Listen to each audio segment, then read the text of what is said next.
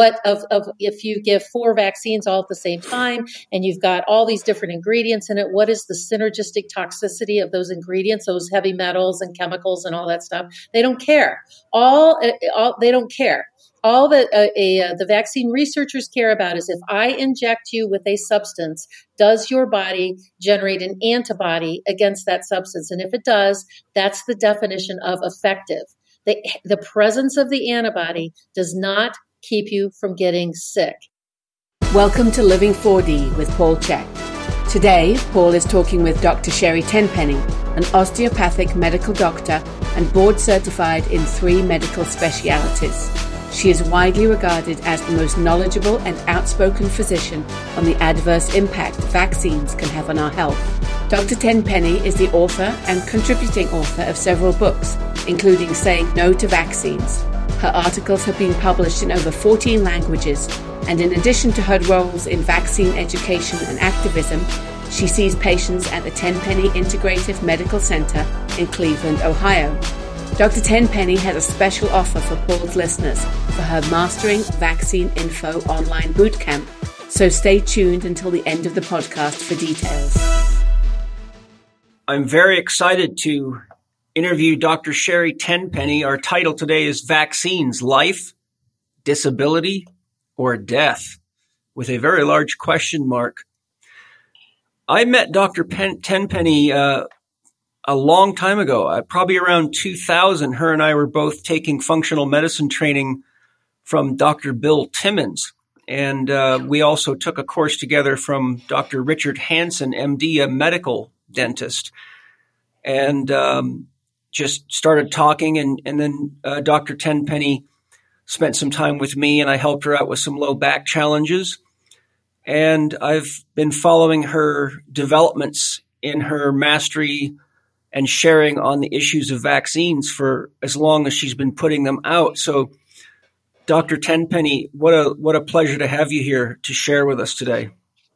Thank you, Paul. That's a great introduction. You know, I was thinking about that the other day, getting kind of in line to do this podcast with you today, and I was thinking, how long have I known Paul? I said, I bet it's been at least 15 years. Yeah. And then I got to thinking about, Dr. Timmons and how we met, and I remember there was a couple of Christmas parties we went to. Mm-hmm. So it's been a long time that we've known each other, and that's really super nice. I don't have a lot of people in my life that I can say I've been friends with for more than 15 years. So it's been great to have you in my life, and I look forward to covering this whole topic today with you with whatever you want to talk about. Well, I appreciate all the work that you've done, and we've both been working very hard for humanity. I can honestly say I know my goal has always been, personally, my own legacy has been to leave the garden or the earth a little better place than I found it. And I know for sure that you've done that. No matter when you should leave the planet, you've done your work, in my opinion. And I'm a guy that works hard, so that's coming from someone who can recognize honest commitment. So I'd love it if you could share an overview of your history as a physician and what led you to devoting so much of your life to vaccine awareness.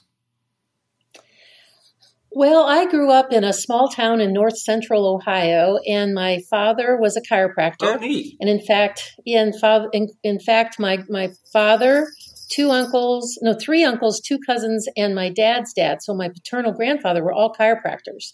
So I grew up in a chiropractic family. I was not vaccinated as a kid. Neither were any of my cousins, or now that when we became adults, none of their kids. And so vaccination was never really an issue at all that I even thought about. I mean, I had all the age-appropriate infections, measles, mumps, rubella, chickenpox. I had pertussis, I think, twice when I was in grade school and then maybe in middle school.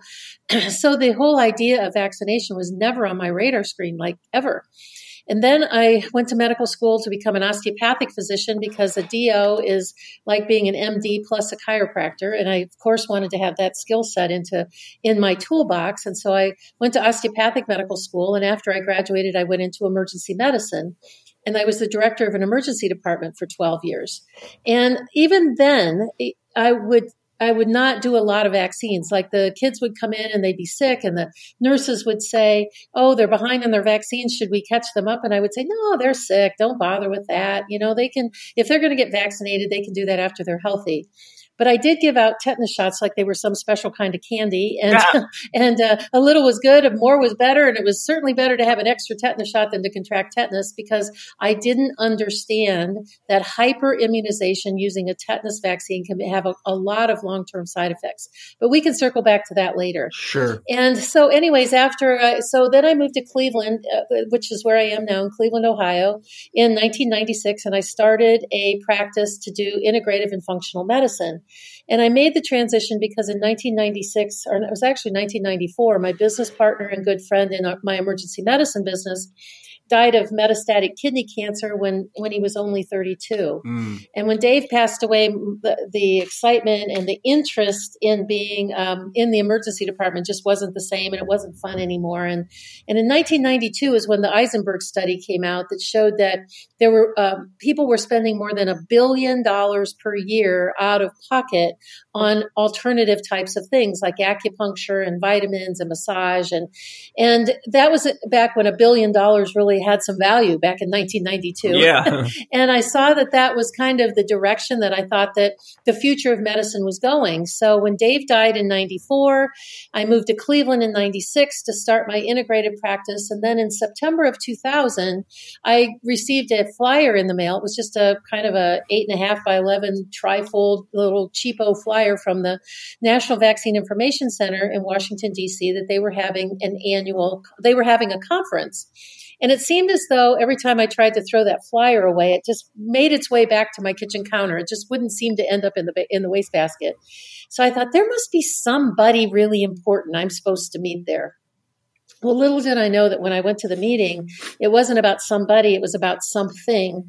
There were about 700 people from all over the world in attendance in that meeting. And I sat through 4 days of intensely listening to parents, medical doctors, PhDs, researchers, lawyers, government officials, all sorts of things. And I walked away from that conference going, how in the world did I miss this piece of my education? So when I got back home, I remember distinctly sitting on the couch going, what am I going to do with this? Where should I start? I should probably look into this a little bit.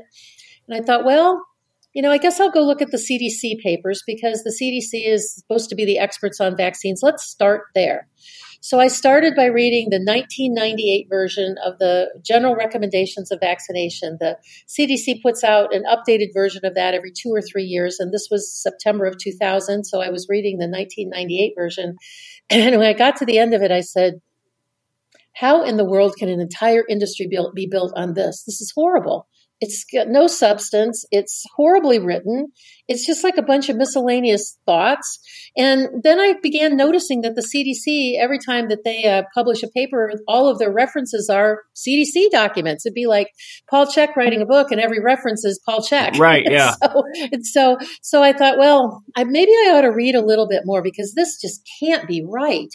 And then from there, starting that and reading that first paper, I've now committed about 18 and a half years and well over 30,000 hours of my life to researching and investigating each one of the 16 vaccines that are now in the childhood schedule. There are actually 65 vaccines that are approved for use here in the United States, and another maybe 40 or 50 that are approved to use worldwide. And every time I read further, and I went further into the rabbit hole, because I kept thinking at the beginning of this call, I kept thinking sooner or later I would read something that made sense. I would read something that would pop out and go, oh, okay, this is why vaccines are good. This is why all these children need to be injected with all of these things. And the further down the rabbit hole I went, the more it became eye-opening that no vaccine is necessary. Every single vaccine can cause harm. And it doesn't matter if you get the injection when you're 1 hour old, like when they give you vitamin K or hepatitis B, or if you're 80 years old or anywhere in the middle of that. Any vaccine can cause serious lifetime health consequences. It can even cause death. And so vaccines don't respect age. They don't respect gender. They are all just foreign matter being injected into a clean human body under the ruse of calling it health. Yeah, well, that's that begins our journey, I'll tell you, because this is one of the most highly charged topics in the world. And I won't jump ahead of our outline because I've kind of structured it so we can hit some of the key things one at a time. One of the things that I wanted to start off with is, as you know, I study a lot like you do, and I have a very comprehensive library.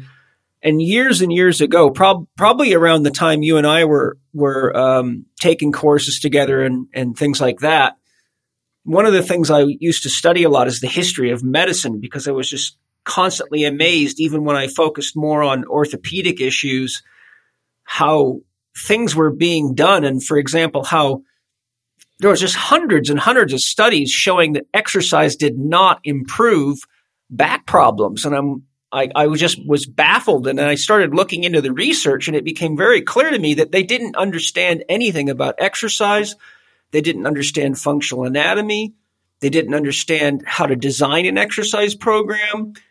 And the list was very long. And so I started looking into the history of medicine and reading very large books on it. And one of the books that I read talked about vaccinations, and it cited, and I don't remember the date, I think it was around the 1700s, but at that time, word had gotten out that in China, they were beginning a process of what would be considered now vaccination, of taking acupuncture needles and putting just a little bit of whatever the agent was, called it the flu bug or virus or whatever, on the needle, and they would then stick the needle into largely children, and they found that it had a protective effect. And so when the Queen of England heard about this, she took her children and sailed all the way to China, had this procedure done, and she was so impressed by it, she met with the Royal Medical Staff and shared what she had found out and, what the procedure was, and proposed to the British Medical Society at the time that they start doing this for the people of England. And she immediately got shut down. And their primary comment was, do you have any idea how much money we would lose doing that? And then that was basically, it was shut down for a very long time. So with that sort of introduction, can you share an overview of the history of vaccines? And if they were once safe, when did things start getting crooked? Well, I can definitely do that, and I will start by saying they've never been safe. That process was called variolation, and they would take it because, and it's like any vaccine that even we see today, Paul. I mean, somebody can get a flu shot, and for all intents and purposes, they have no reaction to it, and the next person can get a flu shot and they can end up with a brachiitis in their arm and never use their arm again, or they can end up with Guillain-Barré syndrome and they can possibly die from it.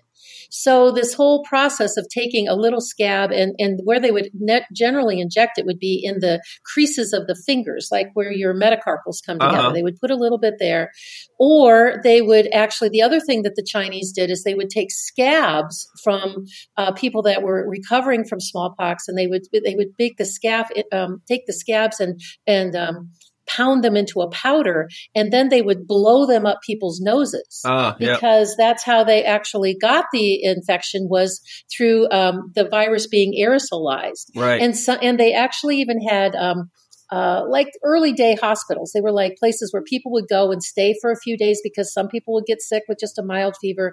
Some people would contract raging smallpox encephalitis and die. So it's never been safe ever. And when it was, and when they were it was in the late 1700s, that Lady Montagu, who was one of the ambassador's wives from England, who had gone to Turkey and had seen this variolation process of where they would put the smallpox into the fingers. And many of the very wealthy people would do that because the smallpox virus has a predilection for the face and for the sebum glands in the face, like where in your face. And it had a predilection for that. And so the original early smallpox variolation procedure for the wealthy was done for cosmetic reasons. Because it was because smallpox and typhoid and cholera were considered filth diseases, FILTH, filth diseases, and were seen amongst the very poor. And so the epidemics of smallpox that you would see was because there was no hygiene, no clean water, no refrigeration. So people would eat, horrible maggot-filled meat and terrible old vegetables if you were really poor. There was no nutrition. It was in the northern climates, particularly in northern England, where all of this was happening. And so that you saw these epidemics and outbreaks, large outbreaks in the poorest of poor. So if a very wealthy person contracted smallpox, it was presumed that they were cavorting with the poor. And so the reason that they wanted to give them a smallpox vaccination, assuming that it was going to do something, was to keep them from contracting the smallpox so they wouldn't end up with these pockmarks on their faces and not be accused of cavorting with the poor. So smallpox vaccination at its very beginning of this variolation process in the 1700s was done for cosmetic reasons.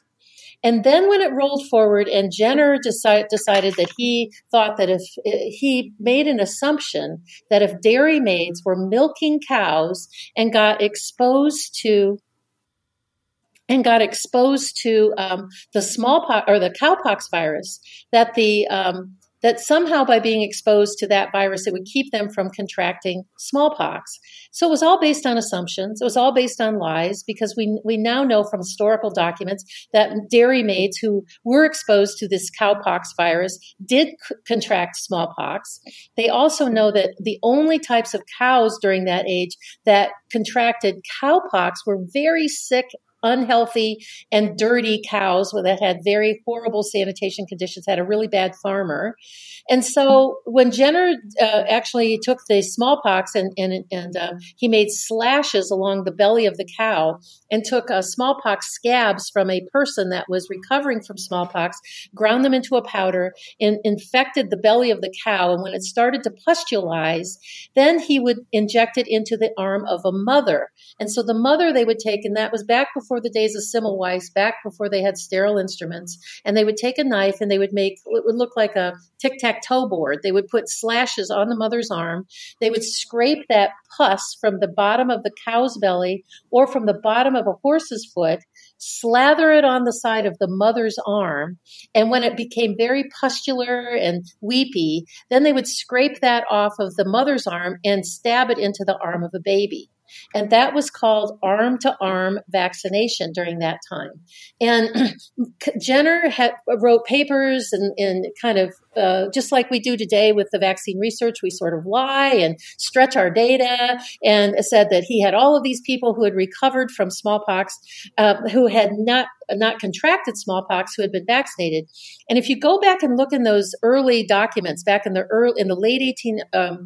late 1700s up through about 1840, 1850, and you can find a lot of those old documents if you go to archive.org, and they have all of them they have a lot of them digitalized there that were created during that time. Jenner had a lot of blowback from medical doctors, a lot of blowback of doctors who were saying, this is crazy. You're taking pus material and injecting it into babies. What's wrong with you? And we have, we tried it in our practice, and everybody that we vaccinated, they actually contracted smallpox from the vaccine, and it ended up spreading it all over the community. So he had a lot of blowback. Who was? But there were sorry, I don't mean to interrupt you. Who was Jenner? That's the part I think me and people might be missing.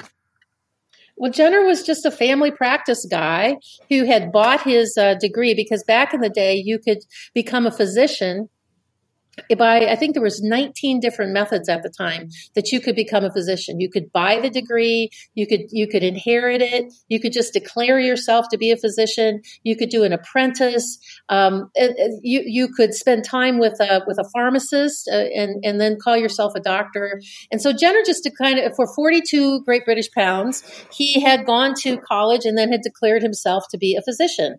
And so he was just doing this by observation. So he was the inventor of, and given credit as being the inventor of the modern day smallpox vaccine. Well, we've just found rot in the taproot of the whole concept. Well, let me finish a little bit of what I'm saying here because it gets even more rotten. I want you to keep going. I'm excited. So Jenner had friends who were actually physicians who were on Parliament. And somewhat to the physicians, giving them a little bit of the benefit of the doubt, there was a lot of smallpox around, and there was really basically nothing that in 1801 that they could actually do for their patients that they felt had any public health thing at all, because that was before Semmelweis. Semmelweis was the physician who actually taught, who was an OB-GYN doctor, who actually did a scientific experiment of midwives who were giving birth to babies versus physicians who were giving birth to babies. And the midwives would wash their hands before they would deliver the baby, and the mother and the baby would be fine. The doctors would ride to the hospital on their horse and buggies, smack the horses on the back, and go in and deliver the babies. And the mother would have all these, they call them puerperal infections. And so many women died in childbirth because of infections, because of doctors' dirty hands. And when Semmelweis said, we've shown that the midwives over here have no infection rate, and you guys have all this infection rate, he was disparaged. His medical degree was taken away from him. He was literally beaten to death in a public prison for daring to question physicians and telling them to wash their hands. Well, that was in the mid 1800s. The smallpox vaccine came into wide use around 1801. So that was 50 years later. So there was no cleanliness, no anything. There was nothing that they could do. The physicians that were in Parliament suddenly said, well, this is a way that we can make a lot of money. And so they took the variolation process away from the midwives and away from the pharmacists and said that this could only be done by variolators or vaccinators that would go door to door in communities and administer these toxic slathering stuff into babies.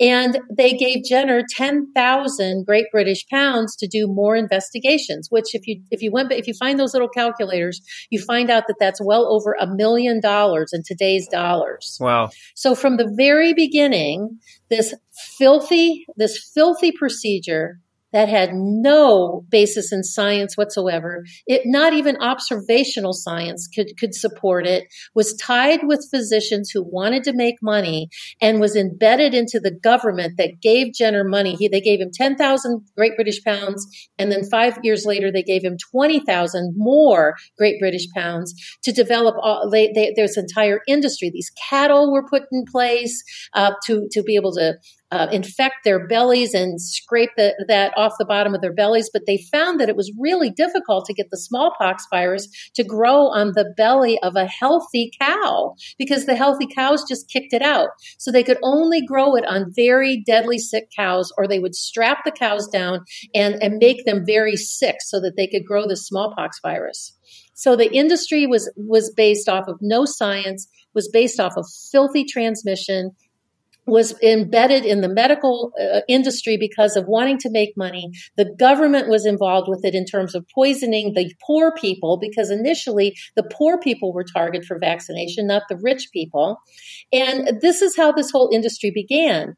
And then in 1853 in England was the very first mandatory vaccination laws that they called them the compulsory vaccination laws. And in the UK passed a series of 3 of them. The first one was in 1853, then in 1867, then in 1873.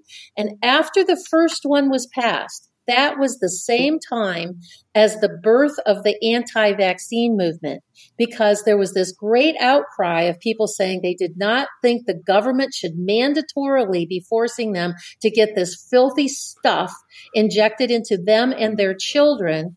And the people who started the first anti-vaccine movement, they called it Our Baby's Battle. And it was started by parents whose children had died at the hands of the vaccinators, mostly because of gangrene, because they would develop gangrene. And again, that was before the day of antibiotics.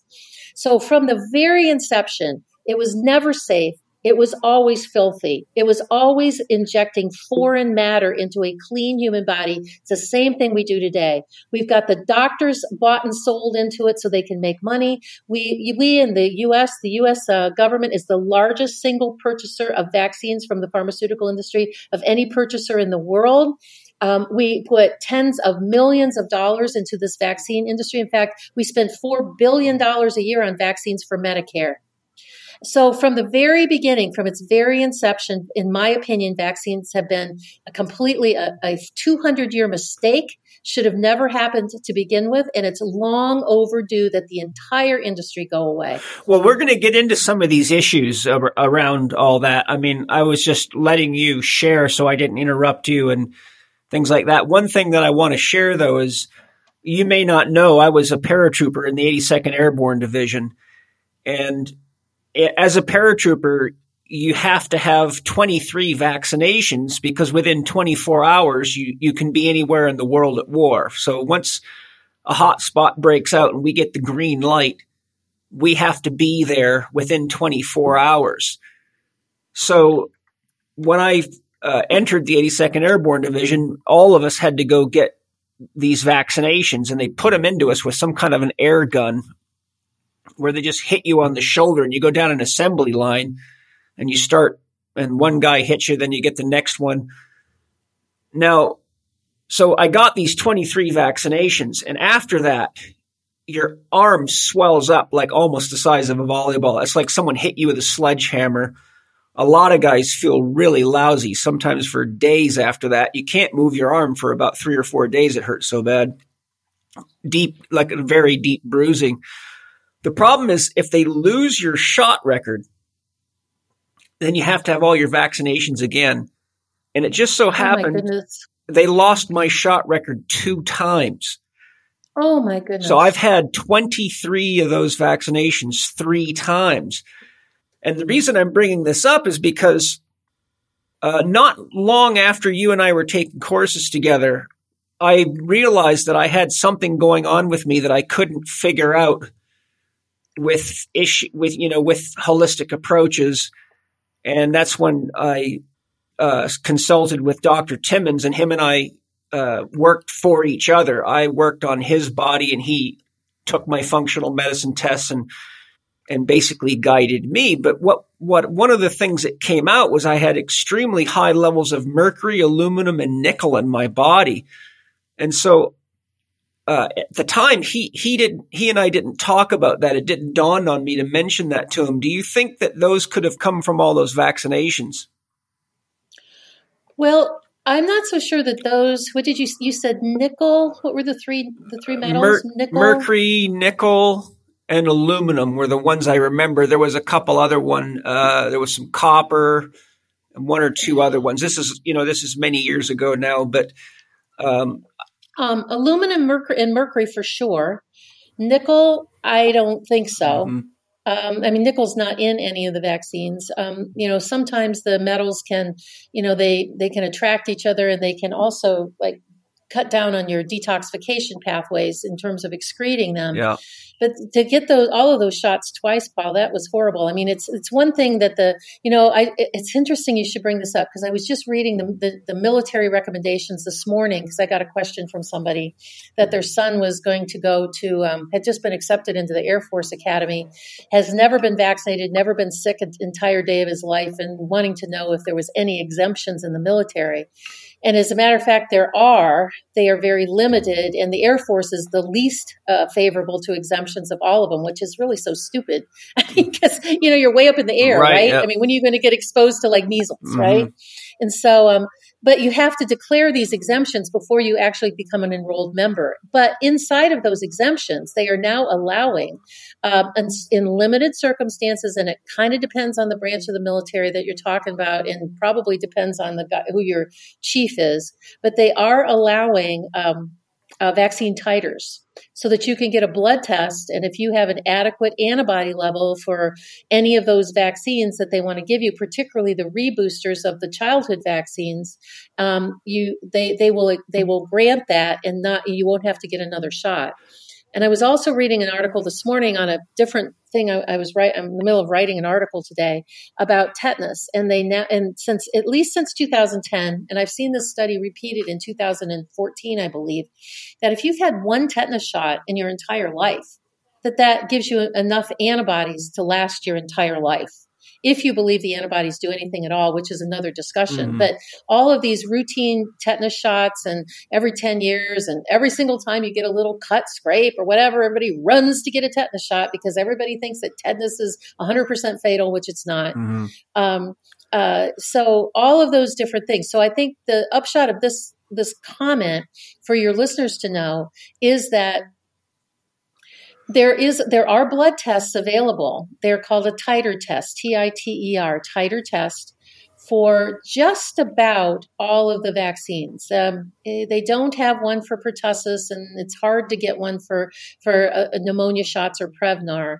But for measles, mumps, rubella, chickenpox, hepatitis A, hepatitis B, all of those, you can order a titer test to see what your antibody level is. And if your antibody level, if you've had vaccines before or you've been exposed to the infection before, like some people have been exposed to chickenpox but didn't end up with the chickenpox rash, but they have an adequate antibody level, that is considered to be a proof, they call it a proof of immunity exemption, so that you don't have to get any more vaccines. And you being in California, and now with the egregious stuff in California, I think that's really important for a lot of your listeners to know. Yeah, that's very important. Where Angie found a doctor that we're going to see for vaccine exemption. I don't know his name, but he does a fairly comprehensive review of your health, your family health, any kind of issues, and then he'll give you the exemption if you meet whatever his criteria are. When I was in the 82nd Airborne Division, the 82nd Airborne Division is an elite fighting unit, and there was zero tolerance. You had those vaccinations, or you would just be kicked out of the 82nd Airborne Division, or worse. But I had them 3 times. They give you the initial vaccinations, and they lost my shot record 2 times. So I actually had 23 injections 3 times in 2 years. My next question, though, is, are the medical drug and vaccine manufacturers essentially part of the same organization, or are they different organizations? Say that again. I'm a little unclear. Are the medical drug manufacturing corporations and vaccine manufacturing corporations part of one organization, or are they separate organizations? No, the vaccine manufacturing is a division inside of a company. So like Merck, that makes cancer drugs and makes, all types of other types of drugs. They each have their own division. Well, and then inside of Merck, there is a division that makes vaccines, or it's an extension of Merck. Same thing with like Santa Fe Pasteur and Aventis and things like that. The vaccine is a division of that particular company. Right.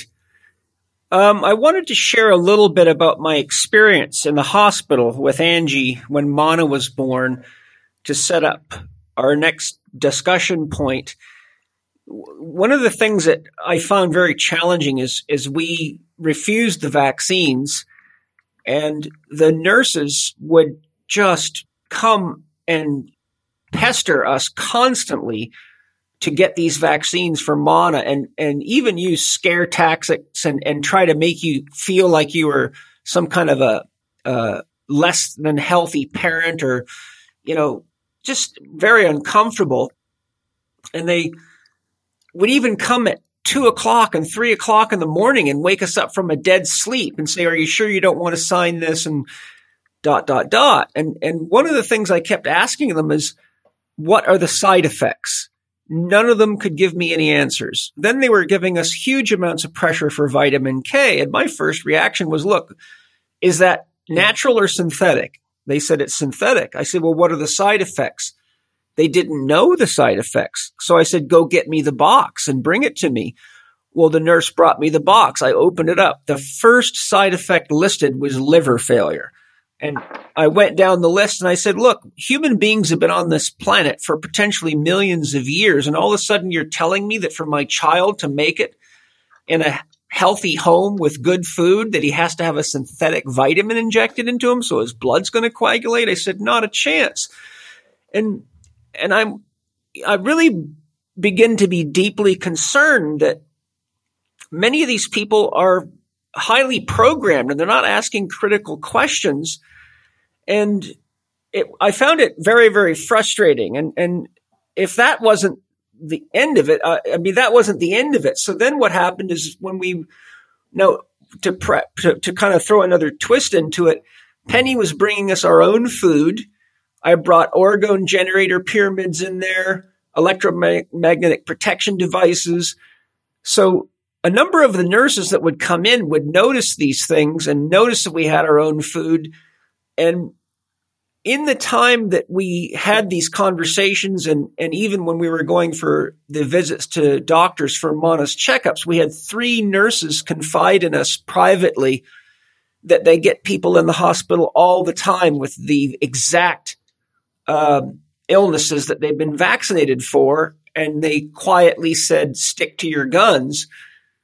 But what was really upsetting is that right when we were about to check out, all of a sudden there was a knock on the hospital door, our room, and there was 2 people dressed up in suits with the head nurse, and they demanded that I leave the room. Well, it turned out to be social services, and the nurses had reported me for child and spousal abuse because I wouldn't let Mona get these vaccinations.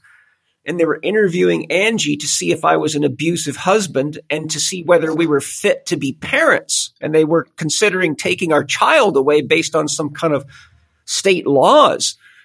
So do you feel that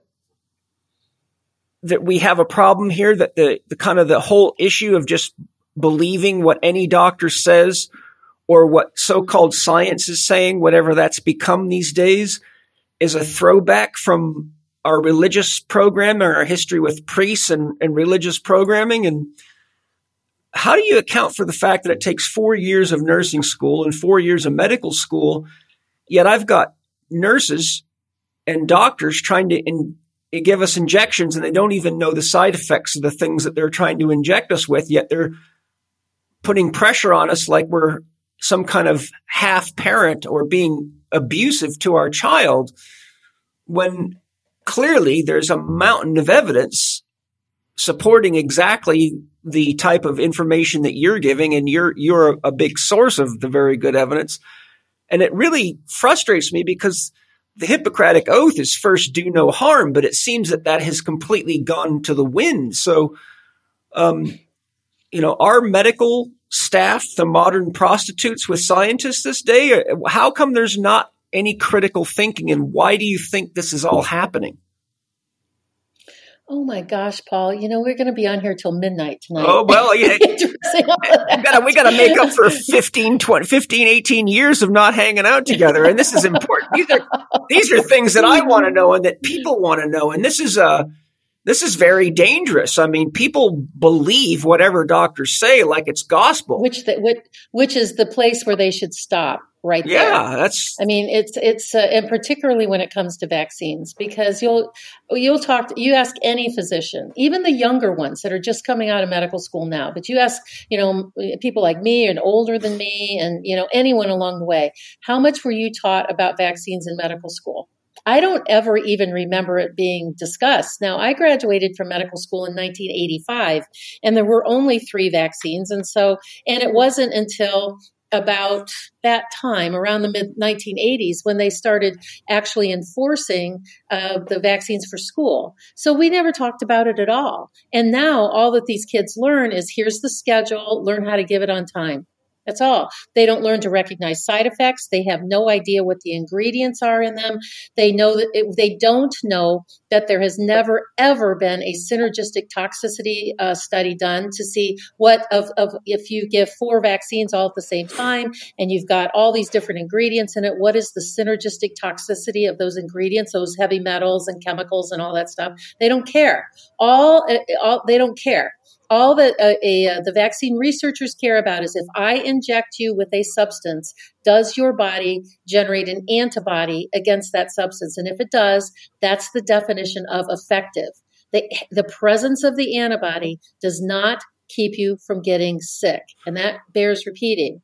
That so when people hear safe and effective, they hear effective. We are trained as consumers to think that that an effective vaccine means that if I get vaccinated, that will protect me from getting sick. But it doesn't, because you can have high antibody levels and still contract that infection. So all effective means is when foreign matter is injected into the body and it generates an antibody, it did what it was intended to do. It generated an antibody, and that's how they define a vaccine being effective. Now, scientists don't know that. Doctors don't know that. People don't, unless you dig apart the research like I have to figure it out, because effective is not a synonym for protection. Repeat. People that are listening to this, embed this in your brain. Effective is not a synonym for protection, because you can get the vaccine and still get the illness. And back to your question about everything in modern medicine is now algorithm-driven care. You have, you present with a symptom. Doctor asks a follow-up question. If it's yes or no, yes or no, yes or no, you get deductive reasoning. You get down to, okay, here's your diagnosis and here's your pill in under 8 minutes, and they're out the door and on to the next person who presents with a symptom, and which comes to a diagnosis, and then they are presented with a pill. So they don't do any critical thinking. There are very few physicians who spend enough time with their patients like we do in our clinic. I mean, our office visits are anywhere from 30 minutes to an hour, because we want to pull apart the patient's history enough to really figure out what caused them from getting sick and what can we do to repair that, rather than just giving them a pill, which is just suppressive medicine. Because we've been conditioned to believe, Paul, that symptom-free in the presence of a drug means we're healthy. Right. So listening to you talk, a question came to my mind. So if you're developing antibodies to whatever the infectious agent is, and you're still able to get infected, wouldn't that suggest that it's an issue of combined stressors in the body, and that you don't have the resources to deal with whatever it is? Like someone may be going through a divorce, or they have bad diet, or they're not getting enough sleep, or any number of combined factors, because the nervous system summates stress, all stress. So is that what you think's going on? Well, yeah, because, when people are, when you see a population of unvaccinated children, and I want to get back to this story that you were talking about when you guys were in the hospital, because I think it's really important. Please. But when you see an unvaccinated child, they're inquisitive, they're bright, they have normal body rhythms, meaning they go to bed on time, they are growing normally, they don't have snotty runny noses, they're not sick. And so and that's one of the reasons why the CDC refuses to do a study comparing a population of fully vaccinated kids to a population of unvaccinated kids, because in research, you can't find what you're not looking for. And they don't want to know the answer to that, because we clinically and intuitively know that when these children's bodies are allowed to do what they're supposed to do in the presence of going to bed on time, getting purified water, eating really good food, getting lots of love, and running around playing exercise, because we know what love does to your white blood cells and your immune system. It really beefs up those good energetic pathways. They're not sick. Right. They're just not. And so if suddenly we had millions of unvaccinated kids who simply weren't sick, then that completely breaks the pharmaceuticals model. And their model is, and their idea and their vision statement is to have every single human on the planet on a minimum of 2 daily pharmaceutical drugs for life, beginning in childhood. Yes. Well, you can only do that. You can only do that when you are pummeling these little bitty kids with all of these foreign proteins, all of these carcinogenic chemicals and heavy metals. I mean, Paul, kids get from birth till 1 year of age, they get 19 vaccines. Yes. By the time they start kindergarten, they get 33 vaccines. And a fully vaccinated teenager has 54 vaccines and nearly 12,000 micrograms of aluminum injected into their body that doesn't leave. Yeah, I think it's higher in California, because I I remember Angie looking into it. It was 44 vaccines. I think they wanted to give Mana by age 3 or some crazy ass thing. No, those are the real numbers. I've done the math multiple times, and I have a full table that shows okay, all of it. maybe I just got confused because there was so much conversation going on about this. But it's either way, it's just too much. And you made me want to share something with you. One, every single time we took Mana in for a checkup, the doctors always said, "Oh my God, this kid is so strong. He's so healthy. What are you doing?" We don't see kids like this very often. So they notice right away. 2, whenever we take him to the park, we can clearly see beyond a shadow of a doubt. And I have a lot of knowledge and skill at assessing human function, human movement, and human health. These kids are just sluggish. They're delayed. Yeah. Their eyes often don't focus. They look like they're sleepwalking. We've seen kids a year and a half older than Mana that can't even climb a ladder, and he can just move right past them like they're standing still. And I've got Czech professionals all over the world who also don't vaccinate for the same concerns that we have, some of which I've referred to you. And they say the same things. They say their kids are just way more alive and vital than the children around them. So it's Yeah, my chiropractor, who works in my office a couple days a week, he coaches soccer, and his oldest, I believe, I think his oldest is 10, and then he's got one that's, I believe, 7, and then I think his daughter's like 3, somewhere in that age group. But he would say, Sherry, he said, these kids he said, you can just see how messed up they are. And none of his kids are vaccinated. And he said, these kids cannot follow simple 2-step commands. You can't say, run down the field, kick the ball, and then run to the bench. They can't sequence that. And he said, my kids are just average kids. They're not like geniuses by any step of the imagination. They're good kids, they're smart, but they're just kind of like average kids. And he said, but they look like geniuses compared to these messed up kids who have all these vaccines that have messed up their brains, messed up their health. I told somebody this is, after people go through our boot camp course, which we'll talk about later, but after they go through our boot camp course, the graduates then are invited to join our Mastering Vaccine Info Page 2 membership. And the membership is to continue the conversation. So if you imagine that you had a total immersion for 8 weeks, you went to France and you did a total immersion in French.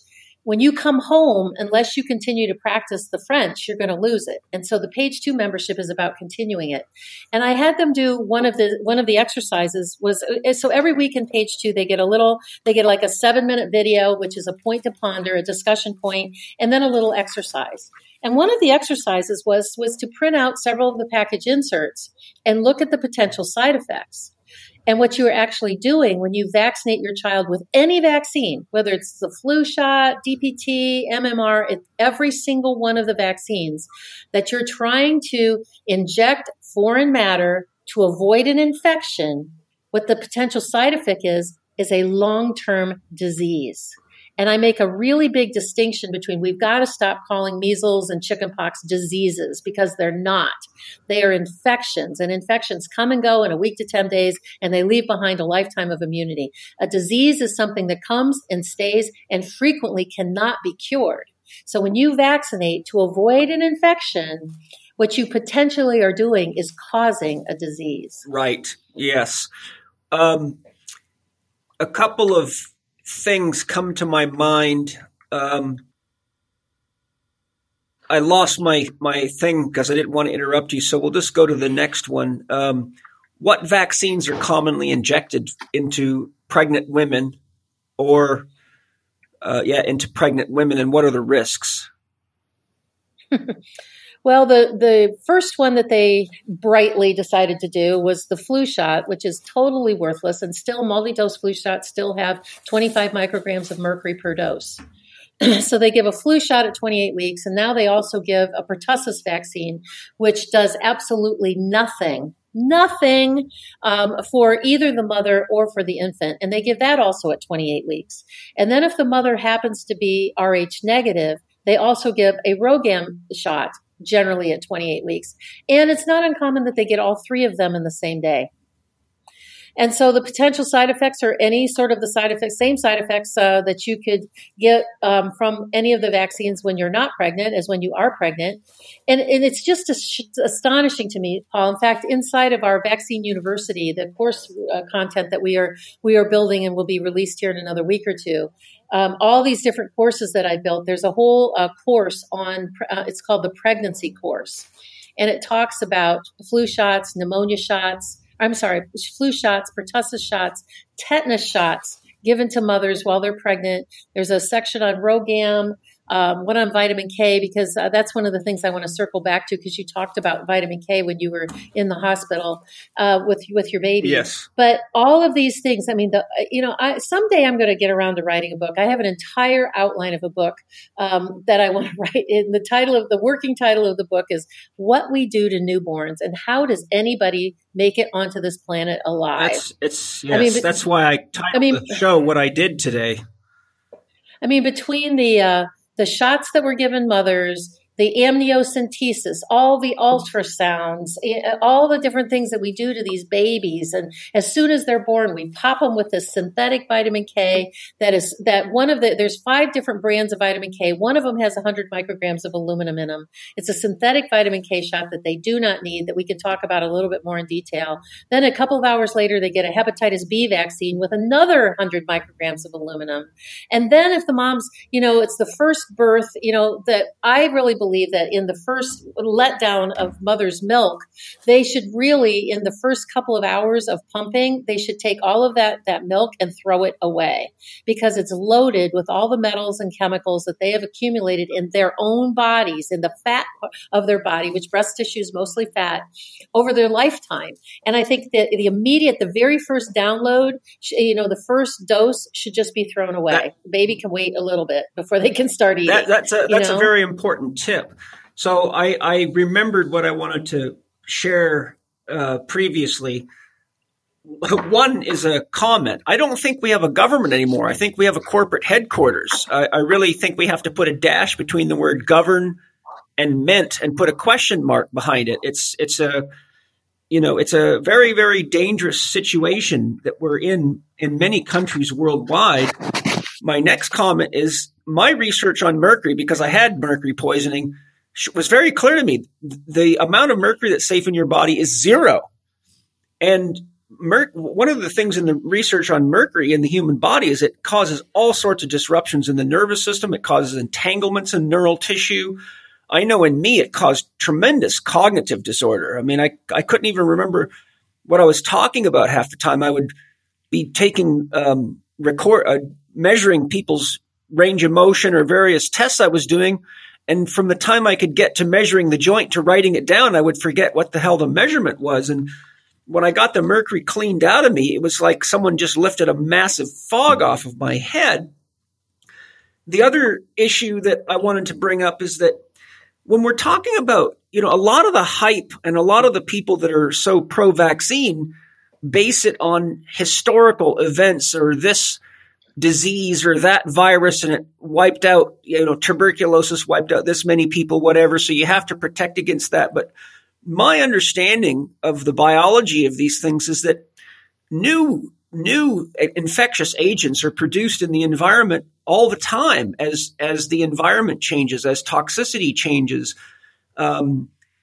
So how is it possible to even produce vaccines for things that we don't even know when they're going to come? I mean, what's your take on are these things spontaneously generated as a result of environment, or can we predict them, or is this idea that the things of the past are perpetually an issue in the future, or do they change as the environment changes? Well, that gets down to the discussion between Pasteur and Beauchamp, right? Pasteur was all about the germ theory, and it's all about the germs, and we got all these germs waiting around, just waiting to pounce on us and cause us to be sick. Yes, right? Yes, I studied. Yeah, that. And interestingly, it's funny you mentioned him, because when I looked into pasteurization it turned out that the cows that were getting sick were the ones that were feeding the leftover, the byproducts of making alcohol. And that all this issue about pasteurization from pus and milk was coming from sick cows, just like you were talking about with the vaccinations. And we both know that Pasteur said on his deathbed that it is the environment. It's not the germs that are the problem. Well, he sort of acquiesced to Beauchamp on his deathbed, is that because he knew that it was really about the environment. I mean, in that one example that Beauchamp did of all the different things that he did to try to say it's the terrain, it's about your body, it's about the health of the soil, whether you're talking about the soil in your front yard or you're talking about the soil as your own microbiome in your own body. It's about the condition, the acidification, the correct amount of pH, the correct amount of minerals, about all those different things within your own normal soil. And one of those little tests one of the experiments that he did that was so simple is that he took a peach and he had like a normal intact peach that just sat on the counter, and the other peach he bruised. He dropped it on the floor or he hit it or something that had, like a soft spot on the side of the peach. He bruised it and he sat both of them on like the countertop. And the one that was intact and had a fully intact skin, over time, it just started to shrink up and it became, dehydrated and just was that kind of a peach. But the other one where it had that bruise on it is where the bacteria and the pathogens were able to invade through the skin of the peach and be able to get into the pulp and to start to break it down. Well, to me, that is such the perfect visual of explaining the difference between the germ theory and, oh my God, it's a germ and we might have a pandemic. Ah! Yes. It's like, or if we are just healthy and we are intact beings, we have all the appropriate things in place. It's a great big so what? It's a great big so what? Yes. You're making me remember some things. And there's one thing I want to ask you, but it seems that medicine's very, very slow to catch on to things. I'll give you an example. There was a medical doctor that used to do some work for Dr. Timmons. Tom was his first name. I don't remember his last name, but he had 2 medical degrees, a PhD in physiology, an MD, and he was also a chiropractor. And I remember one time he came to visit my office and he was all excited about the new research on the second brain, the abdominal brain. And I said to him, that's not new. And he says, oh, yes, it is. And he started citing research. I said, let me show you something. I walked him into my library where I have my rare book collection and pulled out a book titled The Abdominal and Pelvic Brain, written by Byron Robinson, MD, first edition, 1899, which I have, and second edition, 1907, which is even to this day, probably the most comprehensive document ever on the abdominal brain. And he was just mind-boggled that was out there. And I was just watching a documentary on the gut microbiome, and physicians were admitting in there that 10 and 15 years ago, when people were saying these kinds of things, they were laughed out. But now that they have research by white jackets, they're saying they were wrong. And one of the questions that this leads me to is, now that there's this awareness of the importance of the microbiome, which holistic people like myself and yourself have been known about for a long time, what are the risks of disrupting the microbiome, both in mothers and children and people in general, with all these vaccinations being injected?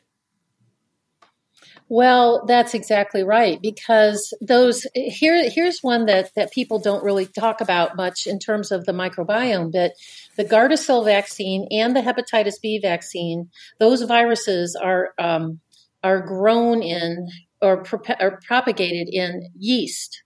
Uh-huh. And the yeast that they use is Saccharomyces boulardii, which is a really super important good yeast in our gut. So when you inject those things into the arm and the body develops an antibody to the yeast that's being injected into your arm, because that's an abnormal place for yeast to be injected, right? Yes. And it is in your arm. And so the immune system comes along and says, well, we need to get rid of this. This doesn't belong here. Let's create an antibody to glob onto it and to neutralize it and to make it go away. Well, once we've created this antibody and that glob in the muscle in your arm or your leg is gone, the antibody persists. Well, so now go start looking. Is there any other Saccharomyces around here anywhere? Oh my gosh, look, it's in the gut. Yep. And we know that developing those antibodies, those are blood tests that you can get to differentiate between Crohn's disease and ulcerative colitis. And the studies that were done with Gardasil that showed some of the unpublished data that shows that the incidence of GI and bowel disorders prior to when these girls and boys got injected with the Gardasil vaccine, I think the number was around the number in the population, and I think it was out of 21,000 participants. I think the number was about 780. But 18 months later, the number of those same participants that had gotten the injection, the number that now had inflammatory bowel disease was like 7,800. So it was almost a third. And so we are injecting foreign matter that is causing disease. And I think that that's one of the biggest take-home messages. I mean, if we just said, okay, Paul, it's been great, and ended right here, and your listeners stopped right here, the take-home message is when you inject something, foreign matter, into a human body of any age, you are in a vain attempt, in a fake attempt to avoid an infection. The upshot of that is developing long-term consequential disease. Well, if you create antibodies against friendly organisms in the gut, as you've just described, well, you've just almost guaranteed you're going to have a very serious case of leaky gut syndrome, which is going to be leading to a tremendous amount of food intolerances, which we are now flooded with. And I know you were studying food intolerance way back when, and I was too, 20 years ago, and it's just getting worse and worse and worse. So it helps shed light on the fact that a lot of the chronic inflammatory issues of the gut, which are linked to arthritis and many other things, can also be connected to vaccines. Of course. And the other thing that we're seeing, sadly enough, and I predicted this at least 10 years ago now, I said, when we have a fully vaccinated, they started giving the hepatitis B vaccine at birth in 1991. So if you were born in 1991, you're now 27, 28 years of age. You're of childbearing age. If you were born in 2000, so in 91, they added hepatitis B and Hib, and then they added chickenpox in 95. They added Prevnar in 2000. About that same time, they added hepatitis A. And so if you were born in 2000, you're now 18 years of age. You're graduating from high school. You are amongst the generation that has the full load, mostly the full load of vaccines. And what's happening now, and we're seeing it in our own practice, is that when you see a fully vaccinated mom and a fully vaccinated dad, and they get together and they have a baby, and the baby is born at home, home birth, no goop in the eyes, no vaccines, no circumcision. Mom and dad were both eating organic and all this other stuff before the baby was born. But we're seeing sick babies now, Paul. Yes. They're just not healthy. And the parents are like, I don't understand. We did everything right. Look, we're the crunchy generation. We did, we have no chemicals in our home. We, only eat organic, blah, blah, blah, blah, blah. So what we've started doing in our practice is taking one step back, one generation back, and saying, okay, Mom, bring us your vaccination record, and Dad, bring us your vaccination record. So now what we're seeing is the corruption of the genetics by all of these vaccines. So now we are seeing these babies that are being born, and they're coming to our practice because we don't vaccinate. We have a pediatrician, Dr. Janet Levitin, that's in our practice that has never done vaccines in her practice ever, because she saw 2 children die during her residency of SIDS right after they'd had vaccines. And she never vaccinated in her practice. And Janet's been in practice now for 35 years. And so more and more parents are coming to see us because they don't want to vaccinate. But they're concerned because we're seeing these kids that they're just not well. They're not like sick, but they're not well. No, they're just off. They're just off. They're delayed. Like I said, they look like they're sleepwalking. But these are unvaccinated kids. These are babies that had no vaccines, no antibiotics, no anything. Parents were healthy during the entire pregnancy. Yeah. So I'm really fearful that we are now reaching the point of the last generation of healthy kids. Well, I'm going to jump forward because this is very timely for one of my concerns. It might have been on your website, Vaxxter, VAXXTER.com, which I highly, highly recommend. I read it every time it comes out. I'm scanning through and reading the key pieces of information there, and I share it with a lot of people. Thank you.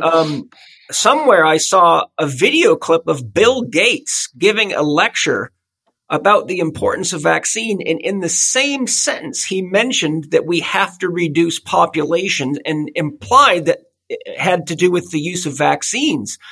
I really need to hear your opinion. Do you feel that there's something going on that has something to do with reducing populations or targeting key ethnic groups with vaccines? I don't know that I have any particular proof about the targeting ethnic groups, but it's pretty obvious what they're doing with the depopulation. I mean, we now the U.S. just released the data, I don't know, a couple weeks ago, that for the first time ever we have a real a genuine population decline here in the U.S. And it started in 2006. Imagine that. What happened in 2006? They released the Gardasil vaccine. And we know that polysorbate 80 can cause premature it causes primary ovarian failure in girls. It can cause premature menopause. It can make the lining of the uterus not be able to have cycles anymore. They see it in they knew that ahead of time because they had that research in female mice. And then the combination of sodium borax, sodium borate, which is also called borax, the same kind of borax you could put in your wash machine to wash your clothes, right. Sodium borate, aluminum, and polysorbate 80 causes, it kills the sperm in little boys. It does not affect the Sertoli cells in the testicles. And the Sertoli cells are the ones that produce testosterone. And so, so little boys can go ahead and develop into young men with changing their voice and getting body hair and things like that, and not know that they have no sperm production until they get to be in their 20s or even their teens and they want to have babies. And we're having a booming problem with infertility worldwide. That's exactly why. It's all the aluminum. They ate the 13,000 micrograms of injected aluminum in a fully vaccinated boy and girl because that aluminum can collect in the testicles. There was a study done by Dr. Chris Exley. It was in 2014 or 15, it was pretty recent, that they had 62 male volunteers that gave semen samples to be tested. And the higher the concentration of aluminum that they found in the semen, the lower the sperm count. And the sperm that they did have was dead, didn't wiggle, it was at all. And so they said that unequivocally, aluminum that can gather in the testicles will decrease sperm production and decrease sperm motility. And if you don't have sperm and the sperm you do have doesn't move, then by definition, you're, as a man, infertile. And people need to know this is happening, particularly men. I would think, Paul, that if fathers knew this was happening to their sons, we would have a 1 million man march in Washington, D.C. about that. Well, we're going to have this soon. Because it's just dead clear to me, and I could cite 1,000 reasons to believe this, that the government is not looking out for its people. It simply is not. Like I said, we don't have a government. We have a corporate headquarters, and its agendas are driven by profit more than anything, it seems. And it's a deep concern. And I want to share something with you that I think you'll find interesting. I, as you can imagine, get athletes from all over the world reaching out to me to consult with me about a myriad of different problems. But in the last few years, I've had something that I never dreamed would ever happen in my lifetime. I've had 18 and 19-year-old young male athletes contacting me to ask how to get off of Viagra. And I'm like, What in the hell are you doing using Viagra? I said, when I was 18 years old, I could use my penis as a dinner bell. And here you are telling me you have to use Viagra to get an erection? We've got 18 and 19-year-old male athletes taking Viagra. That is serious stuff. That is very serious stuff. And it's only going to get worse. Yeah. Unless people start listening and they start to wake up. You know, Paul, the whole reason that I do this and why I've dedicated so much of my life to this, sometimes I just think, you know, if I'd have taken the 30,000 hours of my time and all this other stuff and I had done like built a business with it, or I had done something else, or I'd even gotten paid minimum wage, that would have been a really nice thing for my retirement plan, right? Yes, exactly. But instead, I really want to get ahead of the curve. And this is another thing I want your listeners to hear. And I understand that a lot of your listeners to your podcast, I mean, they are your coaches, and then they've got their own clients. So they can take this and disseminate it out, you know, like laterally. Is that I tell young people, if you are seriously dating someone or you're engaged to someone now, or you're thinking about getting married, put the vaccine question on the table now. Know what your boyfriend or your girlfriend really think about vaccinating, or even if you're a gay couple, really, and you're thinking that you want to have, you know, children in your household down the road. Yeah. I mean, you need to put that on the table now, because I started talking about this on the radio quite a few years ago, and I can't tell you how many different people have contacted me, you know, months later after I'd been on the radio and said, you know, Dr. Tenpenny, I heard you say that, and I thought about it, and I thought, you know what, I'm totally against vaccines. I ought to ask my fiance how he feels about it. And we went through this big thing. He was totally pro-vaccine. He was not willing to read anything, wasn't willing to investigate, wasn't willing to do any of that stuff. And it broke my heart. I was completely devastated, but we broke up because I could not imagine bringing children into the world and having to fight about this after the children were already here. Yes. You know, it's interesting. I'm going to share something with you that wasn't really in our outline, but I think it's appropriate here. I've studied how consciousness grows and develops quite a lot, and I've studied the work of Ken Wilber, Arthur Young, and many who have spent a lot of time and energy studying consciousness. And when Donald Trump became president, Ken Wilber stated that the one of his main targets was fundamentalist Christians, and he showed that the level of consciousness that a person's at when they are, shall we say, caught in that kind of programming is such that it doesn't matter how much scientific evidence you put in front of them or fact you put in front of them, they're just oblivious to it and they don't catch on. And what I see is that because we have a strata of consciousness out there, that's the traditional, first, the levels of consciousness go magic, magic, mythical, traditional, modern, postmodern, integral in Ken Wilber's model. So that's sort of the stair step to higher levels of consciousness. Someone who's at the integral level is world-centric. They're beyond ethnocentric differences. They have concerns for the world and the bigger issues of the world. But he showed that it's between 65 and I believe 72% of the population is at the traditional level, which is the same level that fundamentalists are at. And it seems that we have a real problem. And that's why I was making the question, how is it that I'm going to the hospital and I can't get even an answer from doctors or nurses about what the side effects of these things are? And I'm having to have them bring the box to me and I'm announcing to them, oh, so you want to give my kid vitamin K and the first symptom is liver failure. That's just ridiculous. But we really have this very dangerous issue. And this relates to the conversation because when you're dating somebody, you might be at a structure stage of consciousness higher than that person and therefore be critical in your thinking and look at the research on both sides of the fence and make an intelligent, informed decision. But we have a big percentage of our population that doesn't even look at the facts and can become downright vile and violent and rude about it, as I'm sure you know. Yeah, they don't look at the facts, and there's this other whole area, like when you say that it's like they don't really, they really can't soak it in. I did a presentation, and it's it's like as soon as we open up Vaccine University, it's actually a free course. It's the first free course that people can take, and it's on cognitive dissonance. It's actually called, the title of the course is Vaccines and Cognitive Dissonance. Mm-hmm.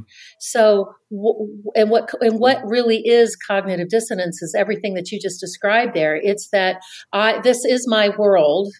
This is my world. And now suddenly you introduce something into my world that just doesn't fit. Right. And so I have three options with that. One is I can I can just push it away and ignore it. I can do everything I can to dismiss it and to maintain the integrity of my world.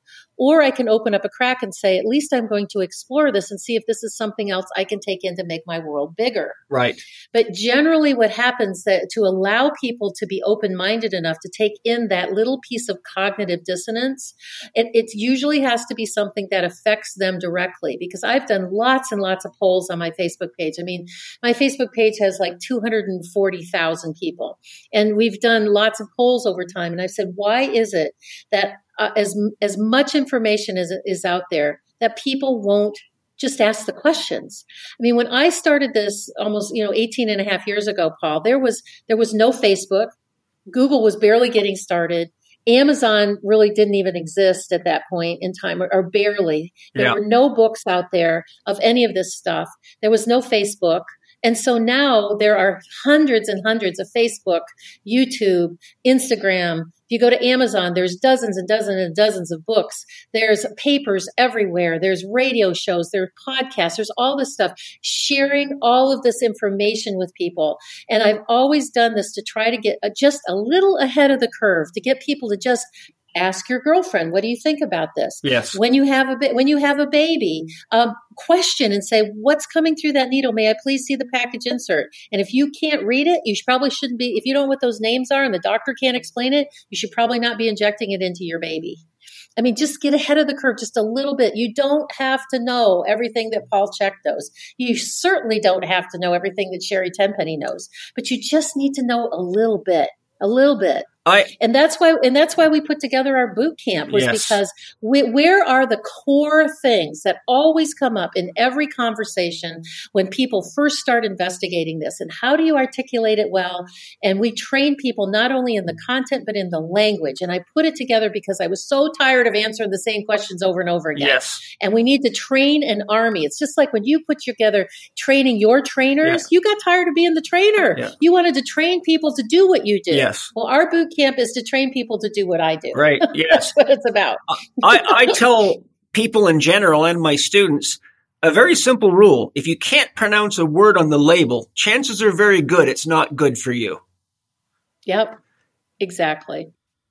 We're really getting to some core issues here. I'm very grateful to be able to have this time with you and work through some of these questions.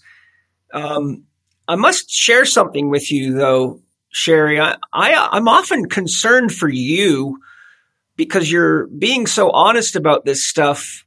Aren't you? How do you deal with the fact that you're putting yourself at quite a risk by being a medical doctor that's letting the cat out of the bag and working for the function of real medicine here? Well, several things. I've never operated in my entire life from a fear-based place about anything. I just don't. Yeah. And I feel that, I'm an independent practitioner. So we have our own clinic, Tenpenny Integrated Medical Center here in Cleveland, Ohio.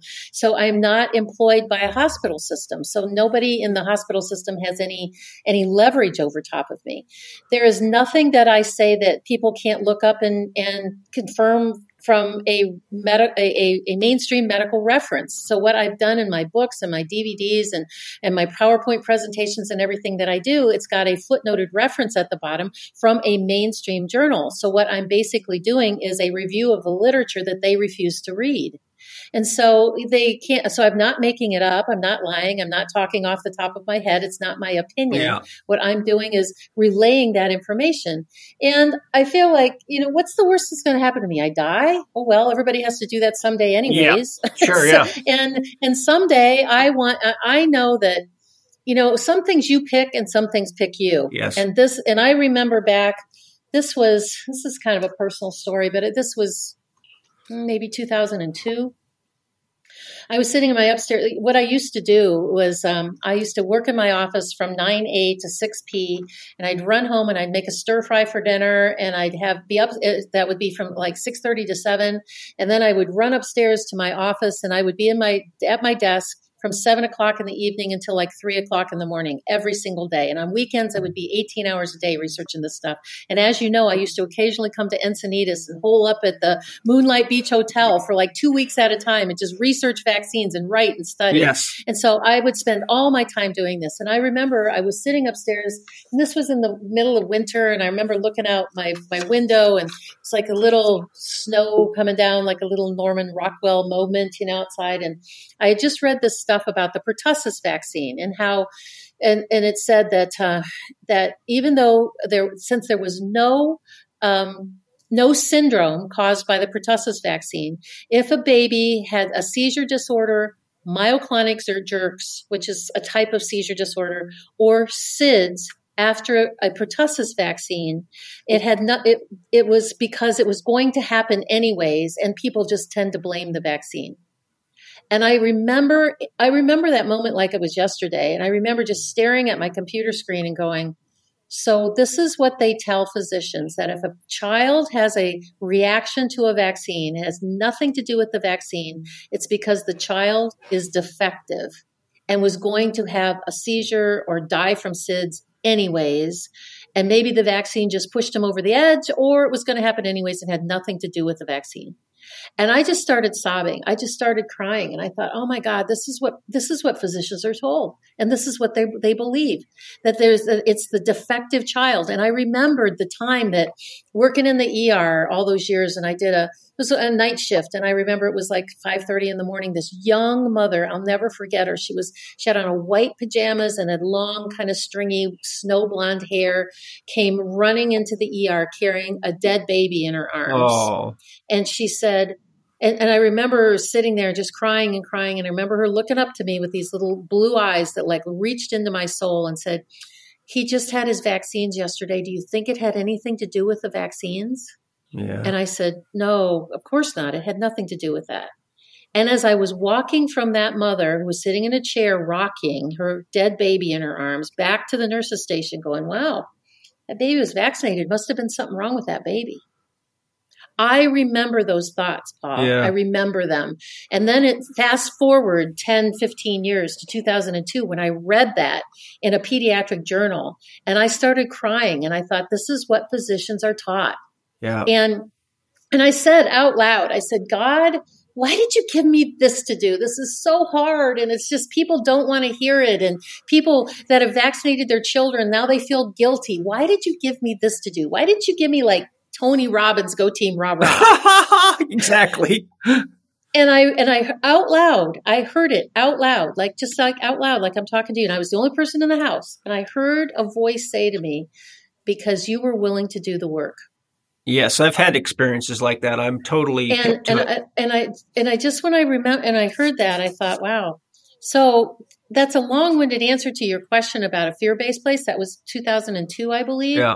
It's like I keep doing this. Every time that I get really frustrated and I say to God, I say, okay, this is it. This is my 2 weeks notice, man. I'm giving you 2 weeks. I'm going to write it on a piece of paper. Here's my 2 weeks notice. Get busy. Go find somebody else that I've already planted the seeds and is training. Actually, I'll even give you 30 days. I'll make it a 30-day notice. Go find somebody else. I'm done with this. Yes. And every time I've done that, some big opportunity comes up, or I get a letter from somebody that says it's because of you, my kids aren't vaccinated, or something happens. And so then I go to God and I go, okay, I'll take it back off the table. I'll keep doing it, but put you on notice, man. You better start shopping around, because one of these days I'm going to meet it for sure, Exactly. Well, because I just want to someday when I die, because like I said, everybody does, I just want to meet my maker and have my maker say, at least in this area of my life, well done, good and faithful servant. You tried your hardest to save those children. You really tried to save the baby. Well, that's exactly what drives me. The reason I asked you the question, I don't live out of fear-based things either. I've pioneered many things that have been attacked my whole career. So I'm used to the small mind. Einstein said the great minds always meet violent opposition by mediocre minds, and it's just a fact. But I do have a book in my library called The Politics of Healing by Haley that documents at least 12 cases of doctors that came up with viable treatments for cancer and many other things that were basically disappeared off the face of the earth or were found with suicide notes. I know at least 3 physicians personally that were threatened by the AMA to have their licenses taken away simply for giving sound nutritional advice. I know one guy that stopped doing a lot of x-rays when he found out how damaging x-rays were, and then he got attacked by the AMA. So, because of the importance of the work you're doing, paradoxically, it makes me concerned because, you can be conceived as a financial liability to these corporations.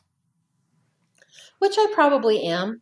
But, way back when I first started this, after I went to that first NVIC meeting and I came home and started doing all this voluminous research in a very short period of time, I became really good friends with Kathy Williams. And it was Kathy Williams and Barbara Lowe Fisher that started the National Vaccine Information Center.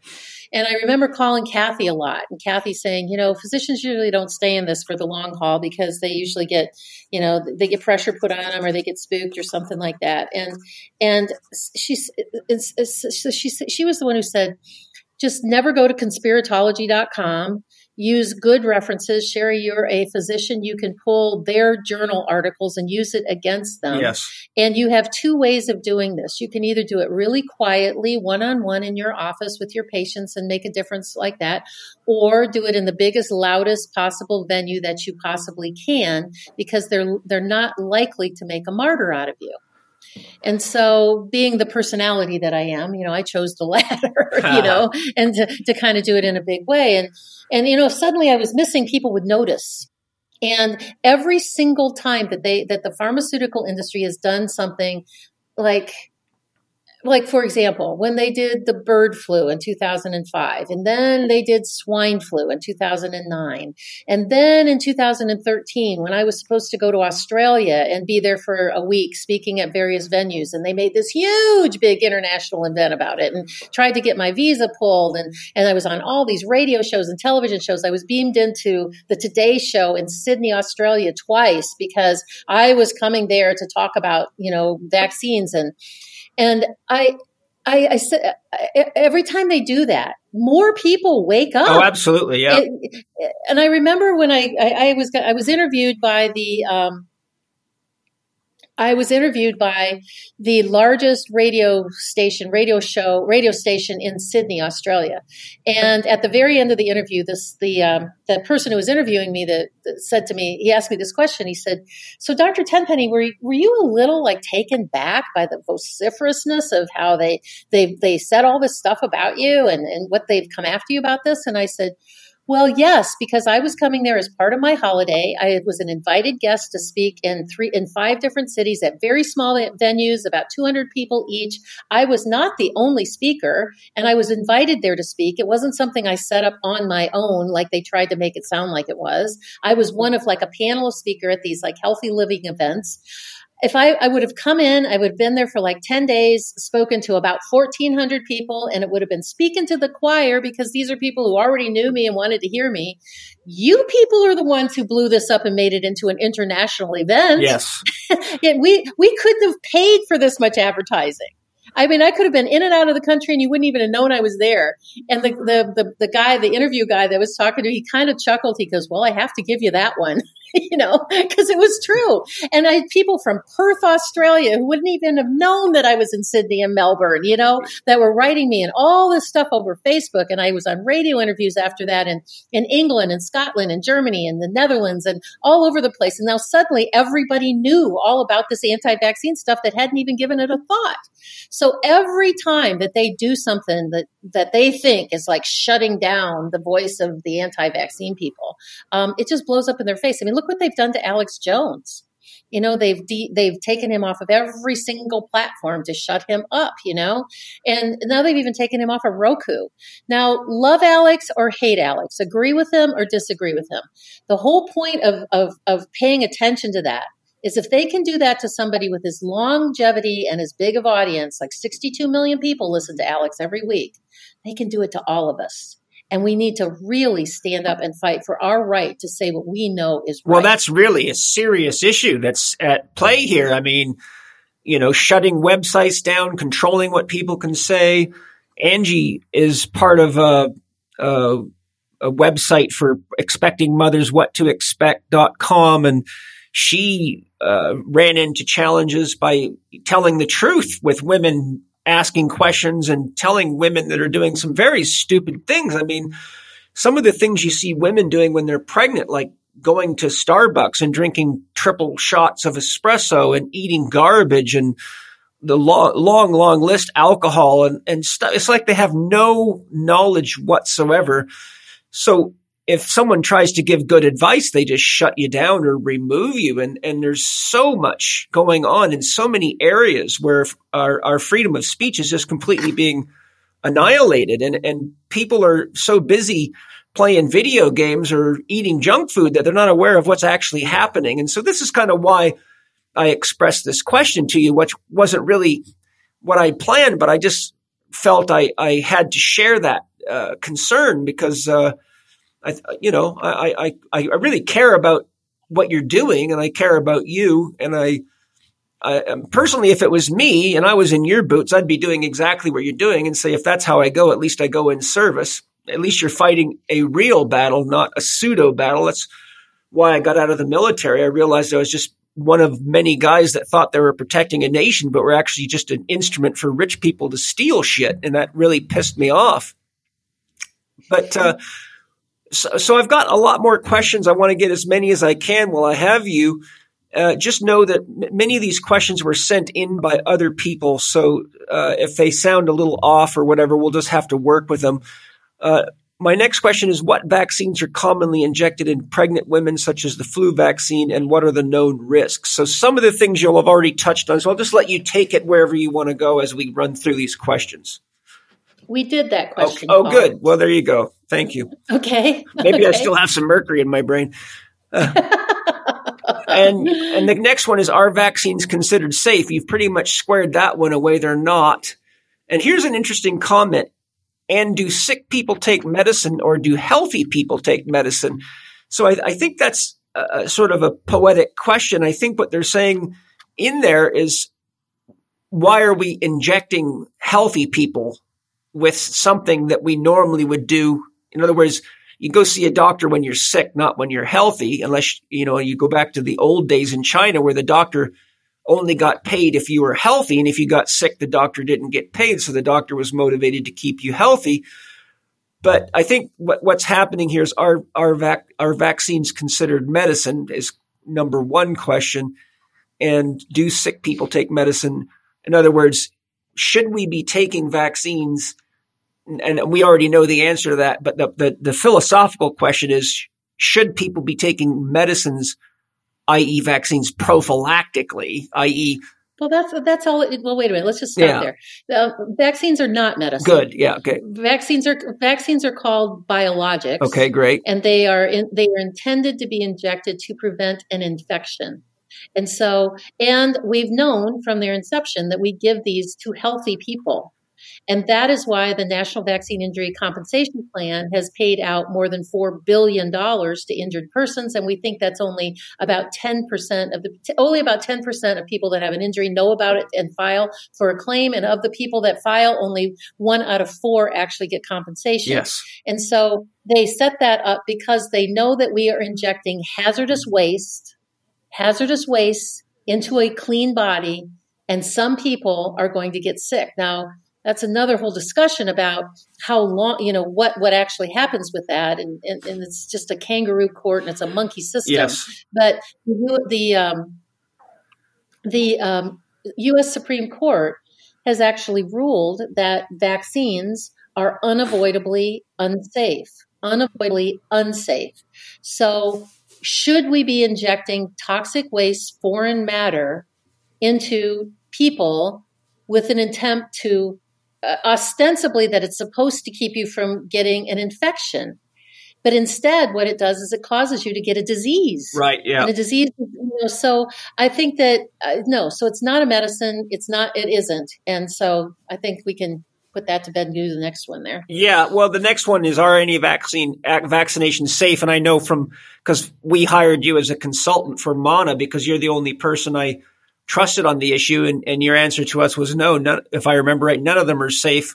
And we used what you suggested for homeopathic remedies and followed your advice, and I'm very, very glad that we did. But just to hear it from you, are there any vaccinations that are safe? No. Okay. What are some common vaccine injuries that you've seen in your own practice, and how common are they? You've already described the first one of the lady who came in with a dead child, but what are some of the common vaccine injuries that you see, and how common are they? Oh my. A vaccine injury can be anything from a sore arm to a death.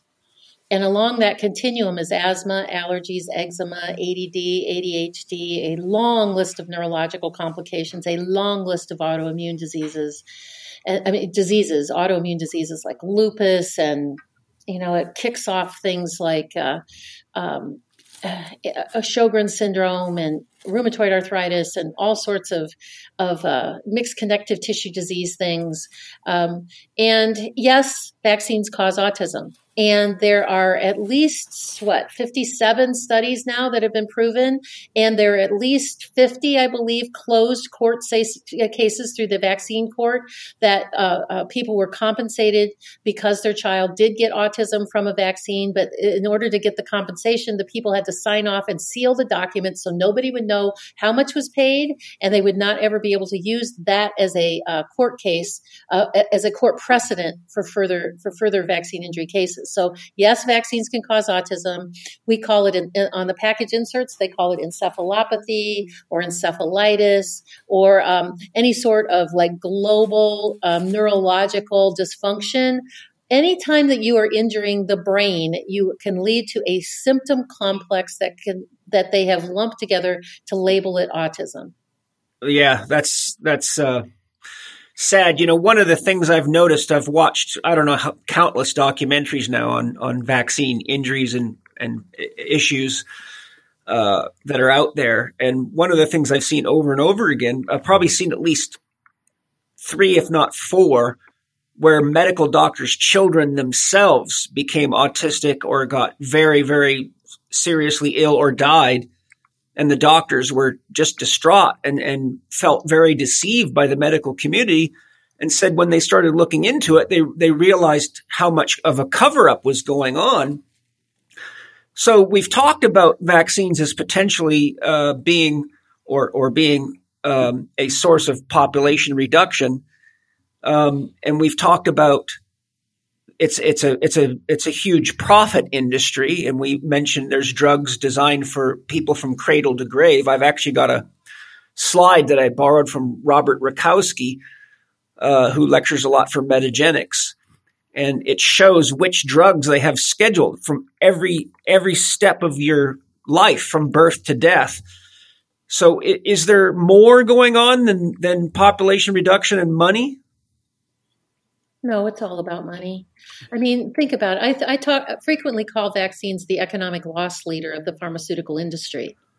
It's like if you're walking down the street and you see a sign in the store, come in here and we'll give you a free T-shirt worth $30, or we'll give you a free T-shirt for $30. And now that we've got you in the store, we're going to try to sell you a $1,000 Armani suit. Right. And the vaccines go for free, or, like how many times do I hear people say, I got my flu shot at work.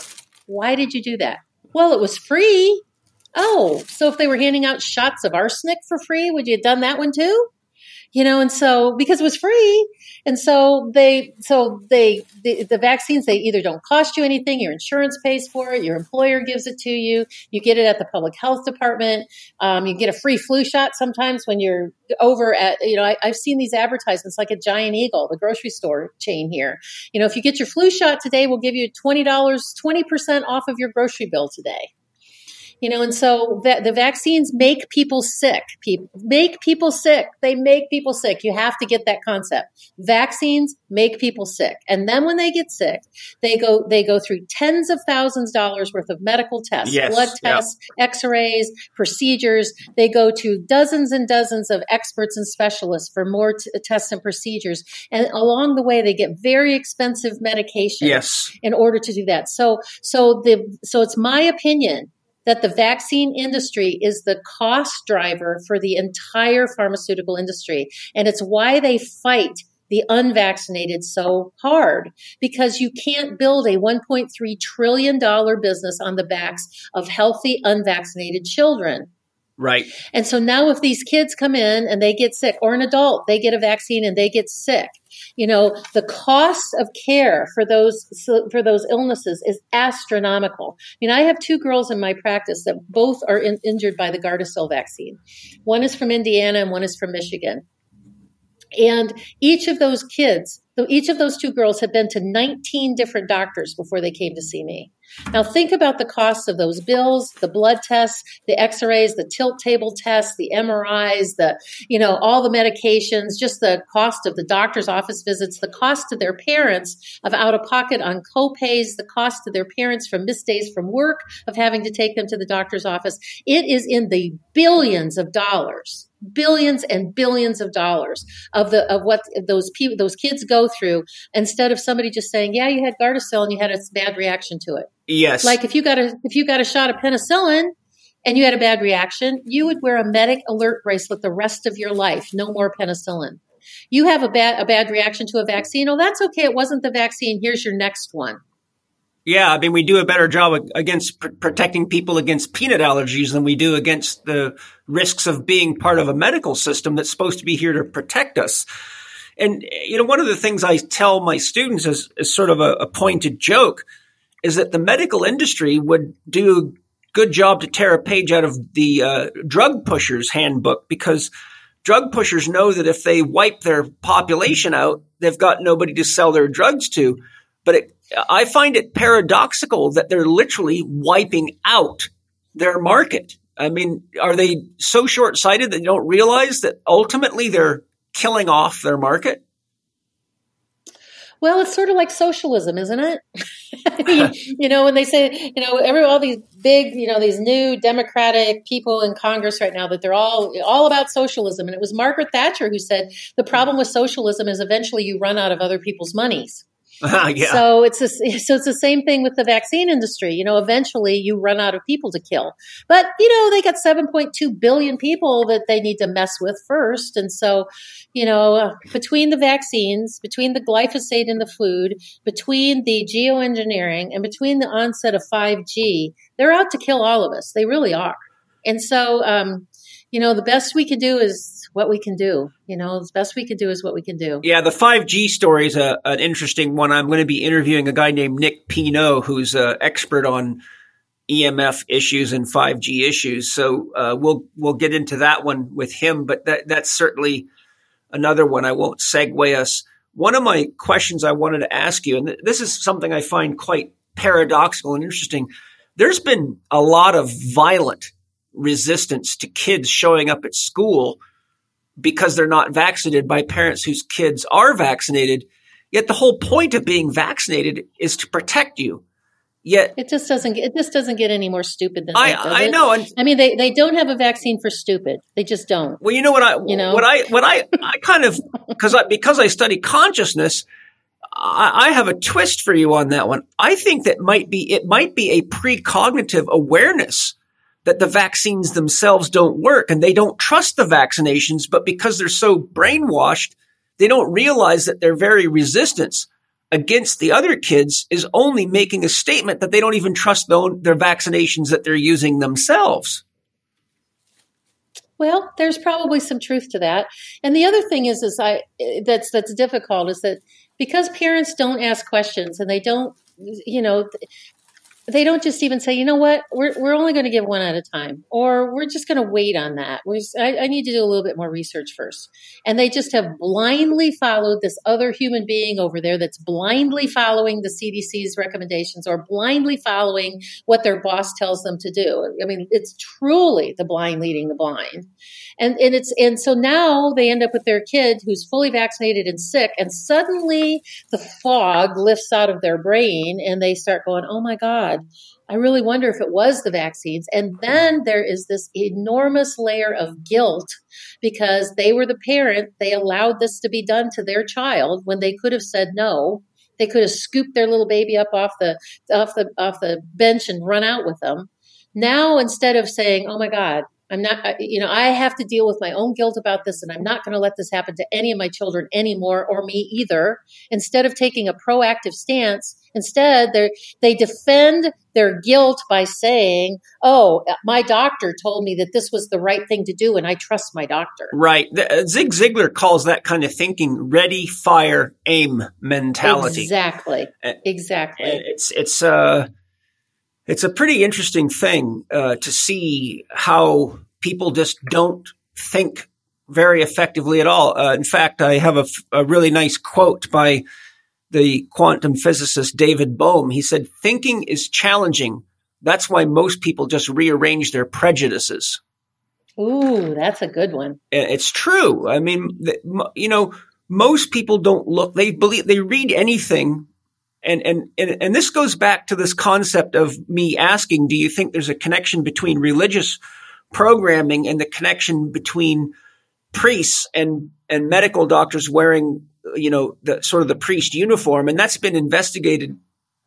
And when I studied brainwashing, because I did a course on how to use the techniques of brainwashing to heal yourself from painful ideas or social ideas or religious ideas that are self-diminishing, etc.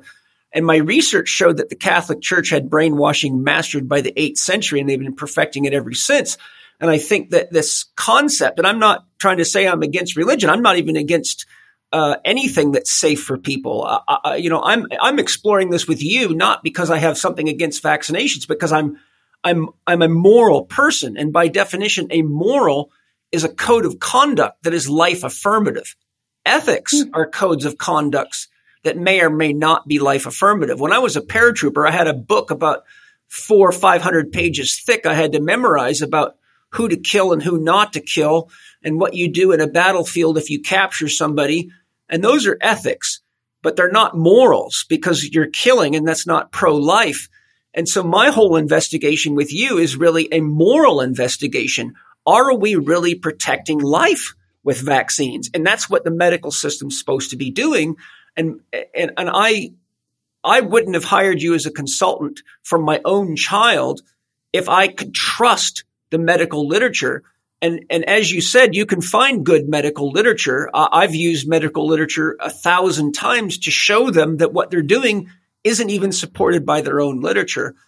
But we're really at sort of a moral injunction. And part of the problem is that scientists have avoided morality for a very long time because they say that's not in the domain of science.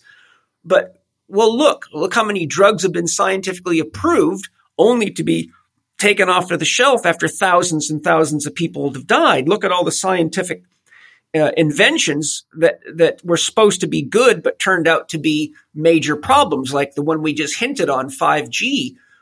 So we have faster phones and we got sick people all over the place. And, so one of the questions I had coming up here is do you think that maybe they're doing some form of mass experimentation on the public with these drugs, or is it strictly profit, or is it a social research project? No, I don't think it's a social research project. I don't think they think that deeply. That's probably true. Yes. I think it's really just about commerce. It really is about the people who in the pro-vaccine sector actually goose step to the mantra, vaccinate, vaccinate, vaccinate, vaccinate. And I always have this image in my head. If you remember, like watching World War II black and white films of people, marching Heil Hitler past, in goose stepping to Hitler, on those black and white films.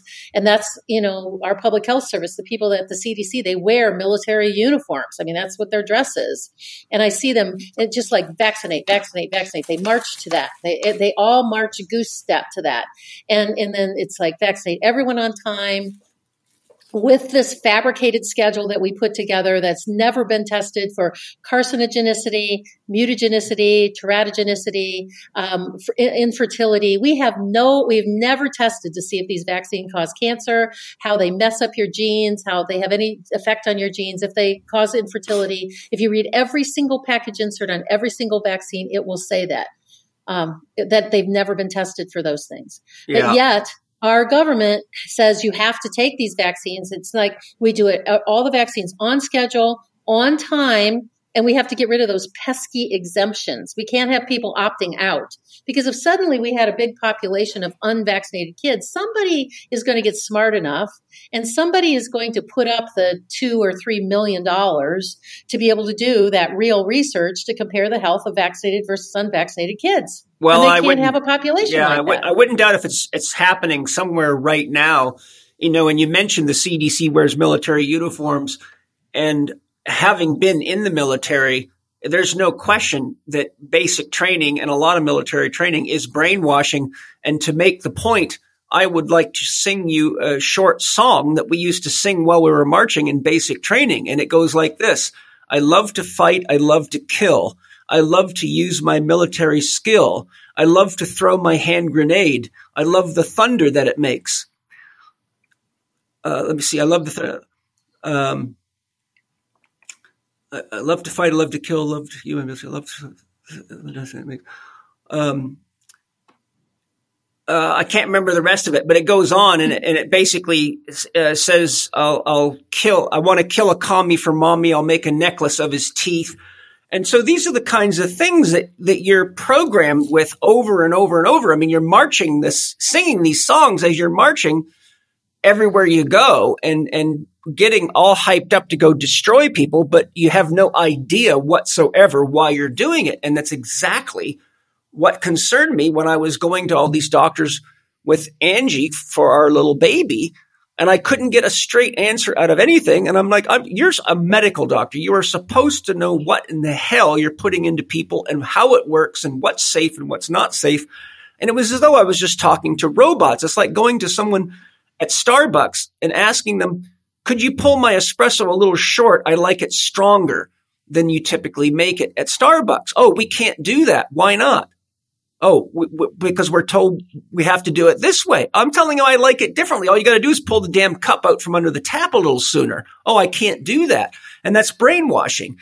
But so that leads to one of my questions. Where do you feel the tipping point is with research and public awareness, where we're going to finally reach the point where we just say that's enough of this shit? We're not going to let any more of our kids get ruined and made sick and get diseases by your little game. And there has to be a point where we stand up and fight collectively, or, it doesn't take more than two brain cells holding hands to see that the future is very bleak playing this little, game of succumbing to a large sales force that has the power to really mess with people.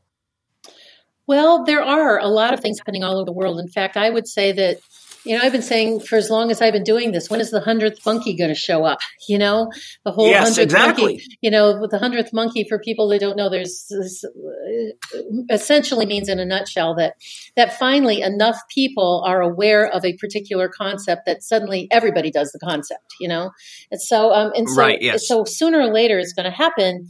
And there are, I'm working with a group in Europe right now that is on fire about getting the Gardasil vaccine stopped on the Isle of Man and in the UK. These people are, I mean, they make me look like I sit on the bench and do nothing. I mean, they are on fire. There's legal teams. There's lawyers that are involved from 5 different countries.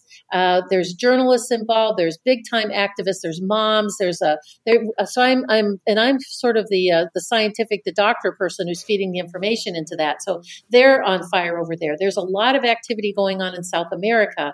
I believe that there's more activity going on here than we actually know about. In fact, this just came out, and we posted it on Vaxxter today. So on Vaxxter, the VAXXTER.com. I'm going to read you the first sentence.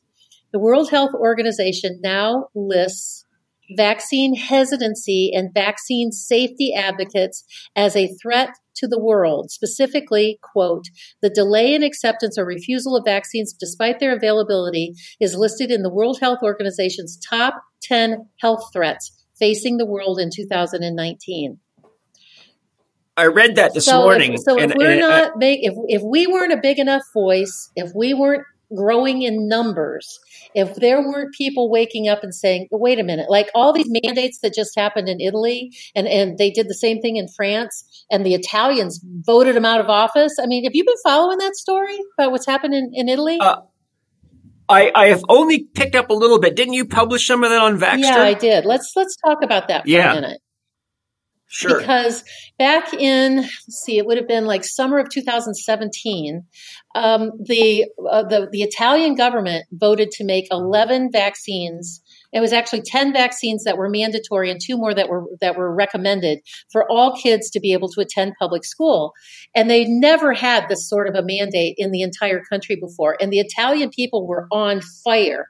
I mean, they were marching in a way that you would never see happen in the U.S. because people here are too scared to go out their front door and they won't get their heads out of their phones to be able to. Well, they're too drugged. I suppose it's true. Or they're too afraid. Everybody's, what will my neighbor think? They're too afraid of all that stuff. Another topic. Anyways, There marched hundreds of thousands of people in multiple big cities across Italy. And not only did they march in the streets, they got out of their chairs and they voted them all out of government. They voted them out of office. And when they reinstalled their new government, their election was in the fall of 2018. And when they put the new government in, they fired their entire health ministers. It would be like our new government going in and firing the entire CDC and starting over and saying, and now everybody's like, what? You mean? It's like, because we aren't going to have this vaccine stuff. We're not. And then in the meantime, while this is happening, there's a company in Italy called Corvelva, Corvelva, Corvelva. They're a scientific research company. And actually, I was just writing another article about them today that'll go up on Vaxxter tonight and out tomorrow. Because what they actually did was they were actually taking the vaccines and testing them. And the first vaccine that they tested was called Infanrix Hexa, which is a vaccine. It's the very first vaccine that kids get in Europe when they get vaccinated. And it's a combination vaccine of DPT, polio, and hepatitis B. And when they actually tested the vaccine, they found out that it had no polio and no hepatitis B in it at all. And and they had 200 and some different vaccine contaminants. They found cross-contamination from other vaccines, which means that they didn't clean the equipment before they started making this particular run of vaccines. And they found all kinds of polymers, and they found different metals that didn't belong there. And so this vaccine is all risk and no benefit. Well, now they've tested 4 more vaccines. They've tested another 7-in-1 vaccine, and they've tested Gardasil 9, and they're finding the same things. That what's written on the label is not what is in the vaccine. And so they are like on fire. They're doing this by chromatography. People were saying, because the first thing that happens then is that they try to like discredit their testing procedures. The machine goes into gear, and they said, no, we use protein detections, meaning finding the viruses and bacterial particles in there by using a standard that has been used and accepted internationally for more than 10 years. And we separated them by chromatography, and then we analyzed them by mass mass spectroscopy. So there's absolutely perfect science behind this. And they are finding that all of these things are mislabeled. Now they're going to start testing vaccines from the United States. And I just think that the American Trial Lawyers Association ought to be like looking like Wile E. Coyote, man. They ought to be wringing their hands and licking their lips, because if every single one of those vaccines has been mislabeled and sold to the public and injected, and we have all these people who are injured now, and that the doctors have been blowing them off, and what they've been injected with is foreign matter that's not labeled. That is a labeling problem, and that I believe that the drug companies can get sued for every one of those vials. Like if it's Gardasil 9 times however many vials that were actually produced and how many vials that were actually administered, I think it could bring the entire industry down. Well, my fingers are crossed. I believe Mother Nature has its own means of balancing things. And I think it's just a matter of time. I mean, people either have to start standing up, or they just have to suffer the consequences of what now countless documentaries are showing, including medical doctors, having to realize that they fell hook, line, and sinker for a story that wasn't ethical. Or moral. And so my hat's off to the Italians, and I hope everybody listening feels inspired to eat some pasta, preferably gluten-free, and get a little Italian blood going through us, and that's why I'm here doing this with you is exactly that. My one of the questions I had sent in was about herd mentality. And I gave you the little bit of information. I think what I'll do real quick is just read what was sent in and then let you comment on that. Is that fine with you? That's fine. So it says what herd mentality is really really all about. Don't forget your measles shot. So here's the description of herd mentality. The herd immunity theory was originally coined in 1933 by a researcher called Hedrich. He had been studying measles patterns in the United States between 1900 and 1931, years before any vaccine was ever invented for measles, and he observed that epidemics of the illness only occurred when less than 68% of children had developed natural immunity to it. This was based upon the principle that children build their own immunity after suffering with or being exposed to the disease. So the herd immunity theory was, in fact, about natural disease processes and had nothing to do with vaccination. If 68% of the population were allowed to build their own natural defenses, there would be no raging epidemic. Later on, vaccinologists adopted the phrase and increased the figure from 68 to 95% with no scientific justification as to why, and then stated that there had to be a 95% vaccine coverage to achieve immunity. Essentially, they took Hedrich's study and manipulated it to promote their vaccine programs. So you and I talked briefly about that, and you said there were some inaccuracies there, but could you share what your thoughts are on this herd mentality concept? Well, it's actually herd immunity. And first of all, a couple of things. The only thing that was wrong in there, whoever wrote that was really dead on right. But if you go back and really look at the original papers, which I have, because one of the courses in the, when we do the Mastering Vaccine Info boot camp course, it's an 8-week course. And one of the modules inside of the course is on herd immunity, because that's one of the things we talk about: smallpox, polio, herd immunity, the vaccine schedules, vaccine financing, and that's what we go through each one of those different things. And so the herd immunity thing is what always comes up. The original study, it was even lower statistics than what the gentleman said who wrote that. When he said 68%, it was actually 55%.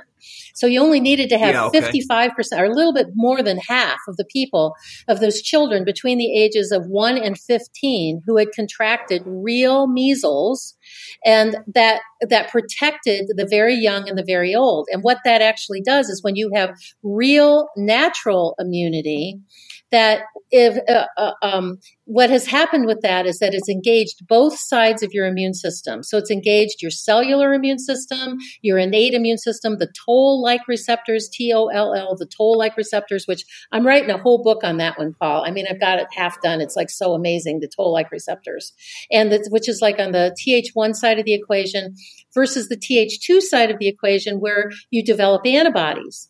The antibodies are the cleanup crew in a natural infection. The first thing that happens is white blood cells and macrophages and toll-like receptors and cytokines that they do this really cool thing. Like they get together and they turn up the heat and they cause fever. I've written an entire ebook on the importance of fever. And if people sign up at Vaxxter.com, that's one of the free gifts that I send you for joining up for our email list is an ebook on the importance of fever. That's the TH1 side of the equation. And when the white blood cells have won the battle and they're done with the infection and they can start turning down the temperature, the B cells come along and squirt out a little antibody as the cleanup crew to help to get rid of all this garbage that is circulating in your system from having this infection. And they start saying, okay, I remember this. We remember this. And so that is the long-term innate immunity that happens between the TH1 and the TH2 equation. So when you've had real natural infection, whether it's measles, mumps, rubella, chickenpox, hepatitis A, hepatitis B, all those viral infections, and to a certain degree, some of the bacterial infections too, but not quite as much. That's what, then when you get exposed to, say, measles, because that's what we were talking about with the measles, your body goes, I remember that, no big deal, squirt, squirt, here's a little of my natural innate antibodies just to neutralize that and make it go away. Because that stops the person-to-person transmission. And when the vaccine came into being in 1963, when the measles vaccine was introduced in 1963, it blocked this person-to-person transmission. And that's what stopped the perpetuation of the infection. But it was only 55% of the population. And then they noticed that as that went down, as there were fewer and fewer of teenagers, and the age-appropriate time to develop measles is somewhere between 7 and 10 years of age. And when that population started to go down and there were more people who had not had the infection, there'd be another little outbreak. And they'd have an outbreak and it would be a fever, a cough, and a rash, and it would go away, and that would perpetuate the protection of the very young and the very old. And it was like 55%. And what your gentleman said who wrote that was absolutely right. That they transferred the concept of natural immunity into medically induced antibodies, which then they labeled as immunity. And it was a textbook that was published in the late 1930s, early 1940s, that this textbook actually started to kind of make fuzzy math. They started making like fuzzy words, like if you were vaccinated, you were called immune. But if you were not vaccinated, you were called susceptible. And even if you'd had the infection, you were still considered to be susceptible because you'd not been vaccinated. And so the language started to get really super messy until a really important paper came out, was published in 1971, that actually said that used the word herd immunity and vaccination together, and that we have to vaccinate everyone, all the susceptible people, because if we have small little pockets of unvaccinated people, which they called the susceptibles, that could blow up and cause a pandemic. And so all of this started from the 1970s, and this whole issue about we couldn't just have small little outbreaks and that be okay. And, so what if you had 30 cases of measles or 20 cases of pertussis? So what? It rolled into a concept that evolved out of the 1960s and 70s called eradicationism. And, James Colgrove wrote about that a lot in his book called State of Immunity. And he called it eradicationism because suddenly the public health department and the public health powers that be decided that controlling infections was not good enough. We had to vaccinate until we eradicated those pathogens, which will never happen because the measles has a life cycle. Every 2 to 3 years, you're going to see outbreaks of measles, irrespective of vaccination rate. Pertussis bacteria has a life cycle of every 4 to 7 years that you're going to see an uptick of pertussis outbreaks, irrespective of vaccination rate. But it gives them an excuse to revaccinate or to vaccinate more or to perpetuate this fear like, oh my God, measles, oh no. Which we know from real statistics that the death rate from measles was 3 per million before the vaccine even came out. And that was in 1963. Yeah. I'm going to ask a question that I don't know if I've asked yet. If I have, then remind me. But there has been some discussion in various forums. I don't know if I read it in any of your newsletters, but there has been some discussion that these corporations are actually manufacturing infectious agents and then blowing up the, overexposing and marketing, saying, look how many people are dying of all this. Is there any truth to this? Yeah, they certainly, the U.S. government holds dozens and dozens, if not more, patents on microbes that they've actually patented viruses and bacteria, and then they license them back to the drug companies for the drug companies to use them in experiments and make vaccines and drugs and things like that. It's one of the largest line items in terms of revenue generating line items that our U.S. government actually has.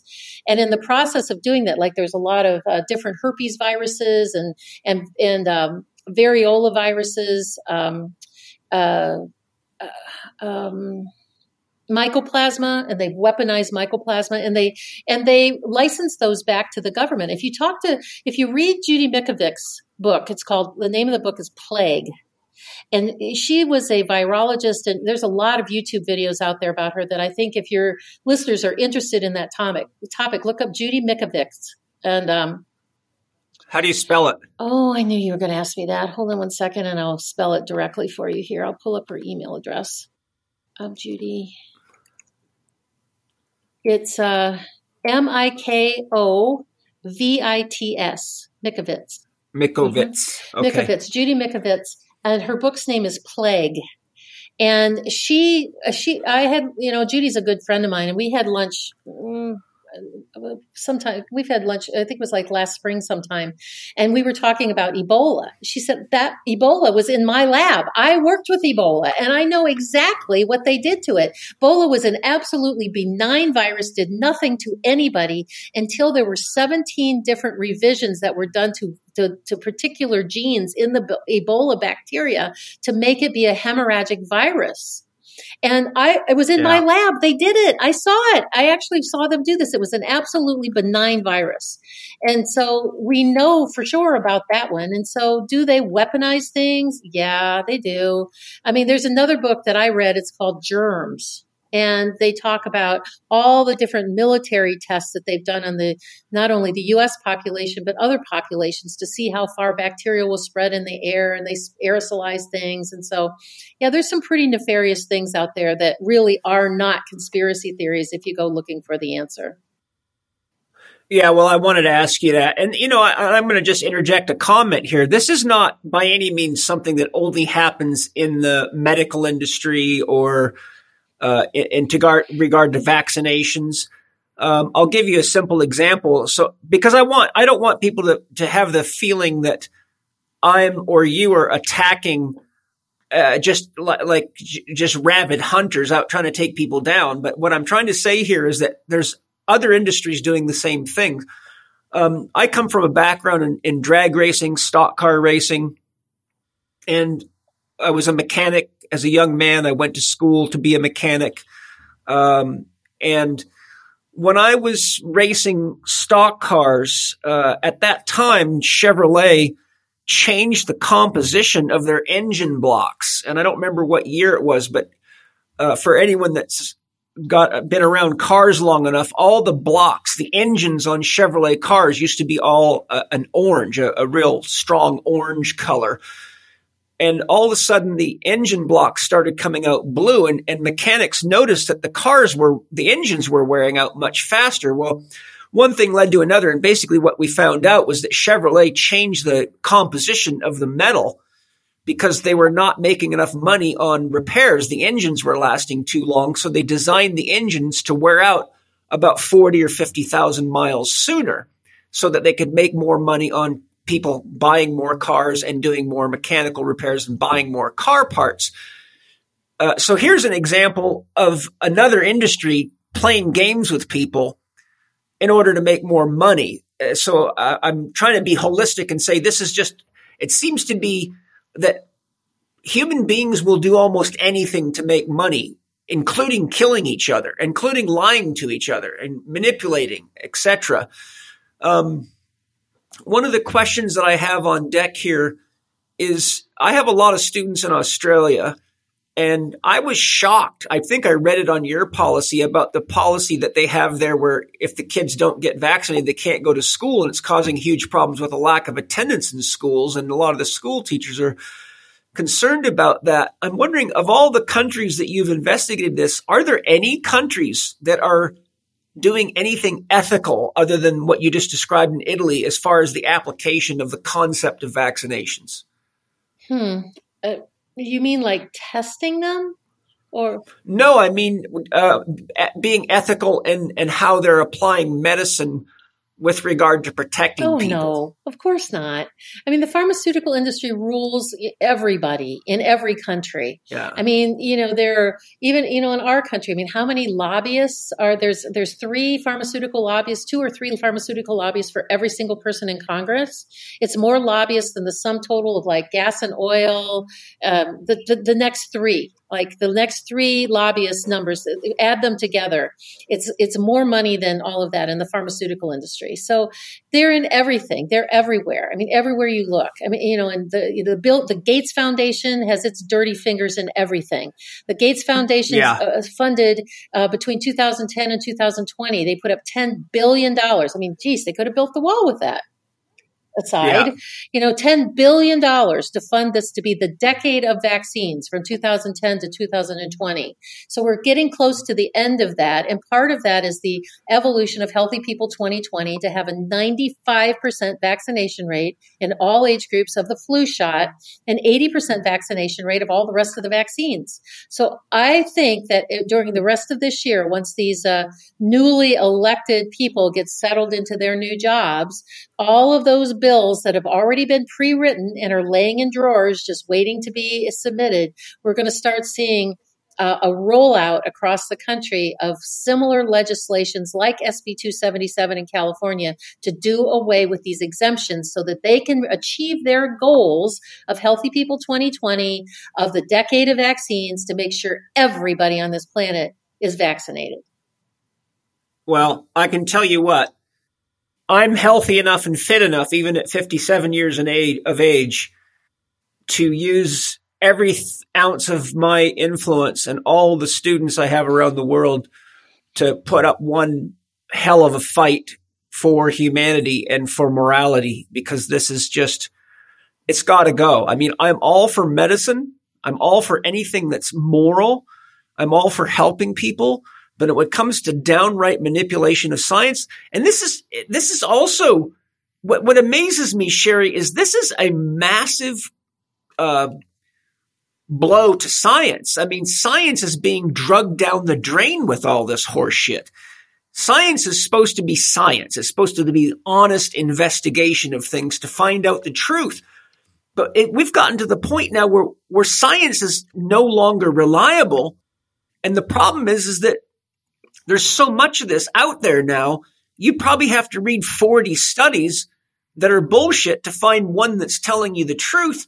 But we've got a whole generation of people that are raised on bogus science. And I don't know if you know, but Rupert Sheldrake, you know who Rupert Sheldrake is? Nope. Oh, Rupert Sheldrake's a genius scientist. He developed the concept of the morphogenic field, famous biologist. He's got several books out there. He has a book called Science Set Free, and he goes through all the games science plays to manufacture truths and create illusions. And he did a TED Talk on on the principles of science and what's being done in the name of science and how wrong it is, and exposes how many of the things that they tell you that are absolute fact that are just not factual at all. And they banned this TED Talk, and it got something like 2 million views right away, even after it was banned. But we really, this is a time in our lives where we've got to protect the validity of science, because medicine is supposed to be based on science. And we're losing science. We're losing freedom of speech. We're losing our health. And I say to people, you got to stop eating junk food, and you got to start paying attention and doing your own research, or you're going to end up having to defend yourself. You're going to have to figure out how to get your sick child healthy or yourself healthy when you're too sick and too tired to do the kind of work it takes. You know, when I looked at a lot of these documentaries where a medical doctor's child got very, very sick, injured, or killed by vaccinations, and they had to do tons of research to figure it out.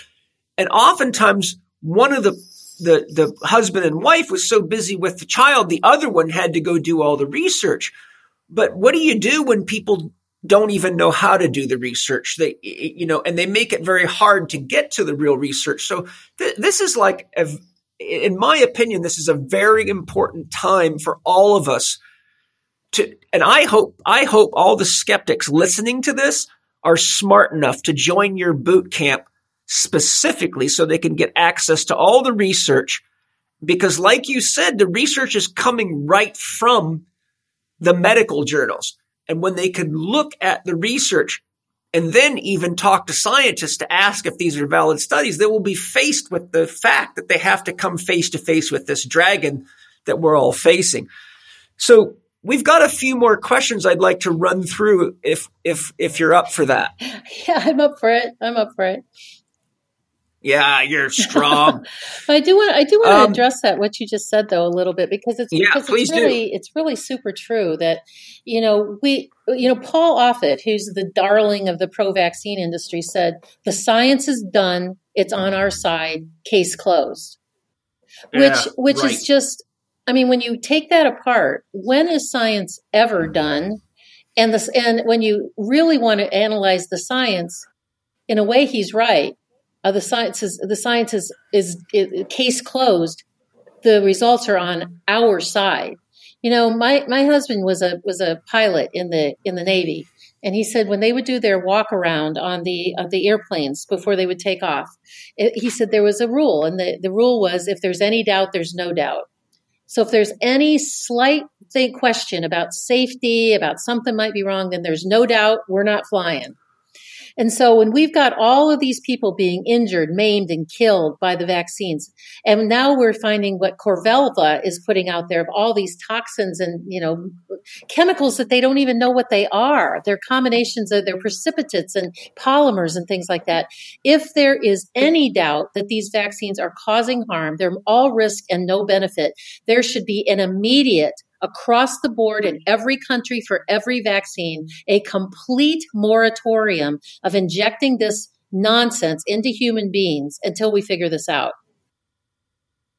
Well, absolutely. And if you or I were to go on television today, and I'll just make something up here to make a point, and we said, if you juice blueberries, it'll enhance your sex drive and increase your vitality, it wouldn't take 5 minutes before some major government establishment would shut you down and say, you don't have the science to back that, you're ... They just get rid of you. Yet here they are, the very people that we're supposed to be trusting, who establish laws to protect from snake oil salesmen, and they turn out to be the exact ones that are, you're not going to kill anybody with blueberry juice, but we're being sold diseases in the name of science. And I think that's absolutely just got to go. It just can't go on. Well, and here's another thing. The U.S. and New Zealand are the only two countries in the world that allow television ads funded by the pharmaceutical industry. That's it. So the next time somebody in the U.S. or is watching a U.S. channel, and you know how you hear these television commercials for these drugs, and out of a 60-second spot, 40 seconds of it is talking about the side effects and the possible complications, blah, blah, blah. Well, it's mind-boggling. Well, the next time you hear a vaccine commercial, which is either for pertussis, like the big bad wolf thing, or Terry Bradshaw, the talking about the shingles vaccine, or any of those commercials, listen to them closely. It's a 60-second commercial without one word about side effects or complications, not one. I honestly believe it's an FTC violation. I think that, because everything that is a possibility, and some smart lawyer out there, maybe somebody who's listening to this, should be able to research that and figure that out. Yeah, you reminded me of something that I wanted to get your opinion on. I found what I'm about to share with you revolting. That's the Golden Globe Awards, when they showed up and wanted to give everybody vaccinations. And they even said, if you don't want your vaccination, that's okay. Well, I think the guy said, we'll put a garbage can over your head, like trying to embarrass anybody that didn't want their flu shot. I mean, what is the world coming to when they're using television and a large a show that attracts a huge audience because it's famous actors and actresses, and they're giving flu shots? That made me sick to my stomach. I'm like, television is now just turned into prostitution full force. You can't trust anything anymore. I mean, what's your take on that? I totally agree. I mean, it is nothing more than, it's a Soviet style propaganda tool. But instead of calling it for what it is, we call it entertainment. And then if we call it entertainment, then we don't see through the propaganda of what's being fed to us on a daily basis. I call it brainwashing full force. Yeah, it's brainwashing and then some. It really is.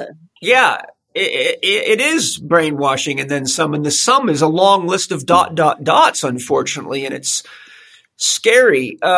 My next question is, what ingredients are in MMR, whooping cough, and influenza, and how might they affect the body positively or negatively? That's from one of my students. I'm not going to go into that. That is way too long to do, and there are plenty of lists out there on the internet. You can go into Google and put vaccine ingredients and find that anywhere. So I'm not going to take up our time going through each one of those. I just not. Okay, no, well, you can choose, know. That's just way too much. But well, obviously, from everything we've said, that they're not safe anyhow. Is that the short answer? So why bother? I mean, Yeah, okay. Well, like I said, I collected questions, so you can edit as we go. Some have reported glyphosate being found in vaccine. Is it true? And if so, what's the effect of glyphosate in vaccines? Well, it is true. I mean, it is true. I mean, Stephanie Seneff's group, Stephanie Seneff and her group out of MIT have actually tested the vaccines and have found traces of glyphosate. And what glyphosate actually does is it replaces glycine, and it's getting into the vaccines by gelatin, which is and bovine serum. And so the cows go out in the field and they eat the grass that's been sprayed with Roundup, which is what glyphosate is the active ingredient inside of Roundup, and it gets into their body. And then the bovine serum that we use to grow MMR vaccines and hepatitis A and other, I think there's a couple of more, and the gelatin, which is in the chickenpox vaccine and the shingles vaccine, has traces of the glyphosate in it, and it goes in and it replaces the glycine molecule inside of the DNA and causes disruptive transcription. And I just had a discussion about this with somebody the other day, that once you've got that in your body, that you can't get it out. The glyphosate. Yep.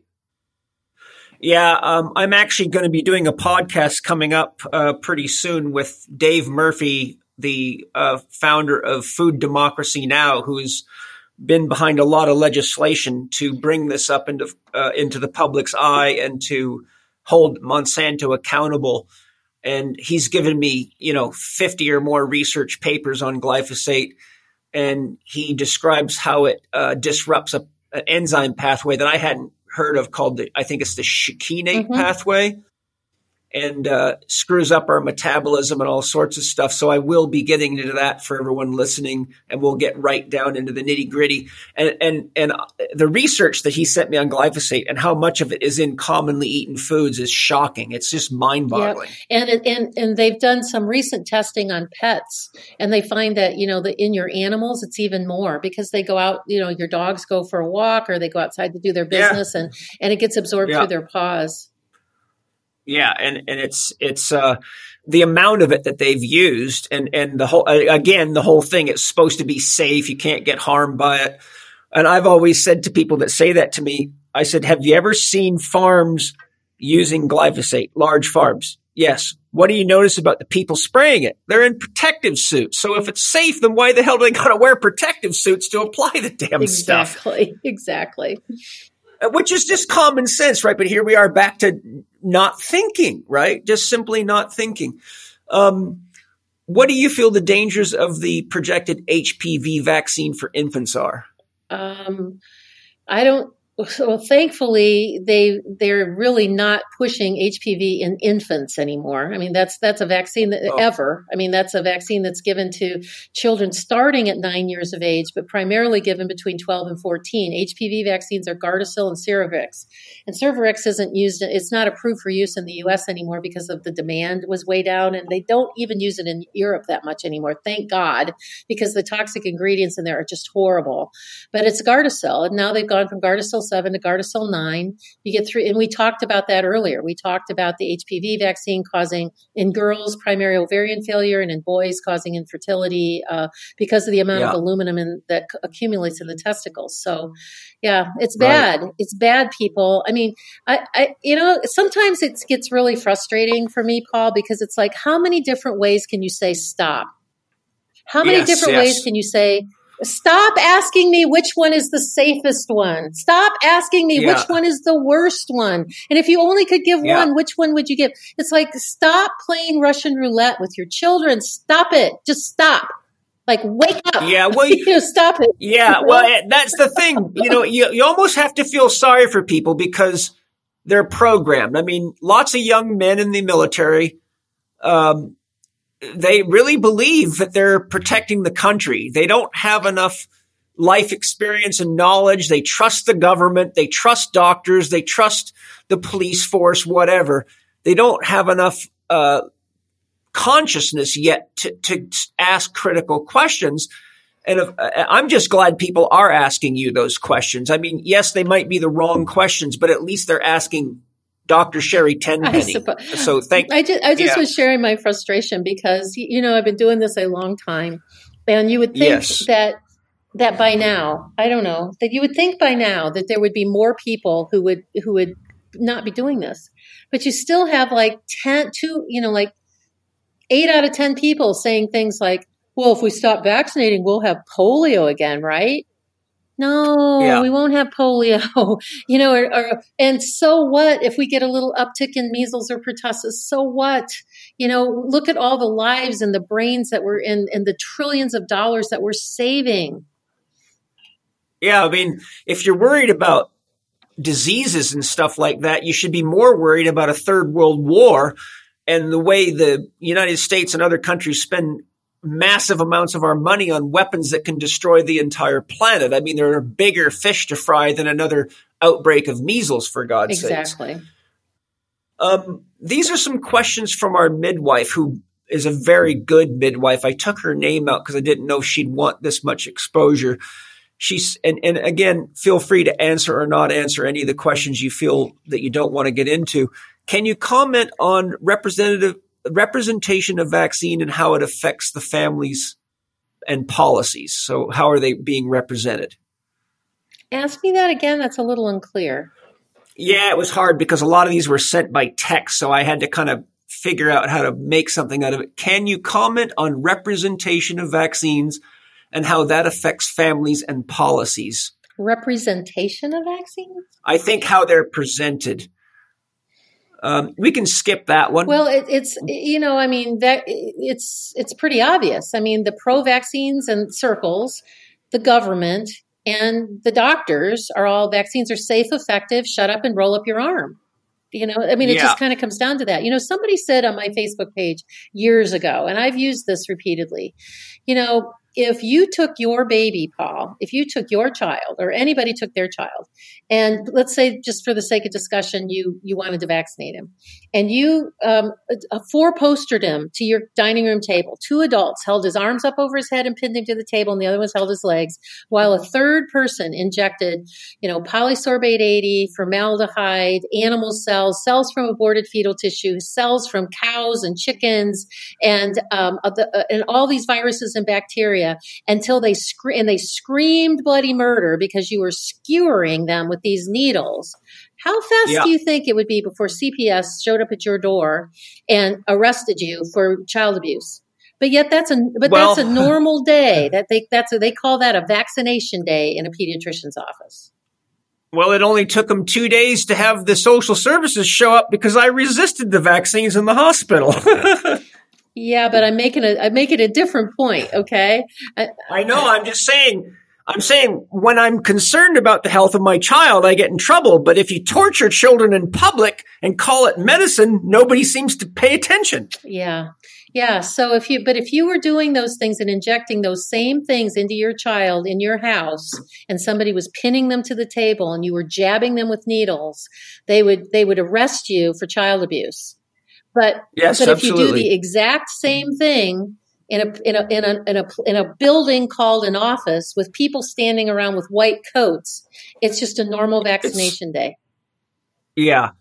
Okay. Her next questions are: what are the percentages of those who die from exposure to a sickness who are already terminally sick, and how that differs between vaccines and its representation? I had a hard time clearly understanding that. What are the percentage of those who die from exposure to a sickness who are already terminally sick?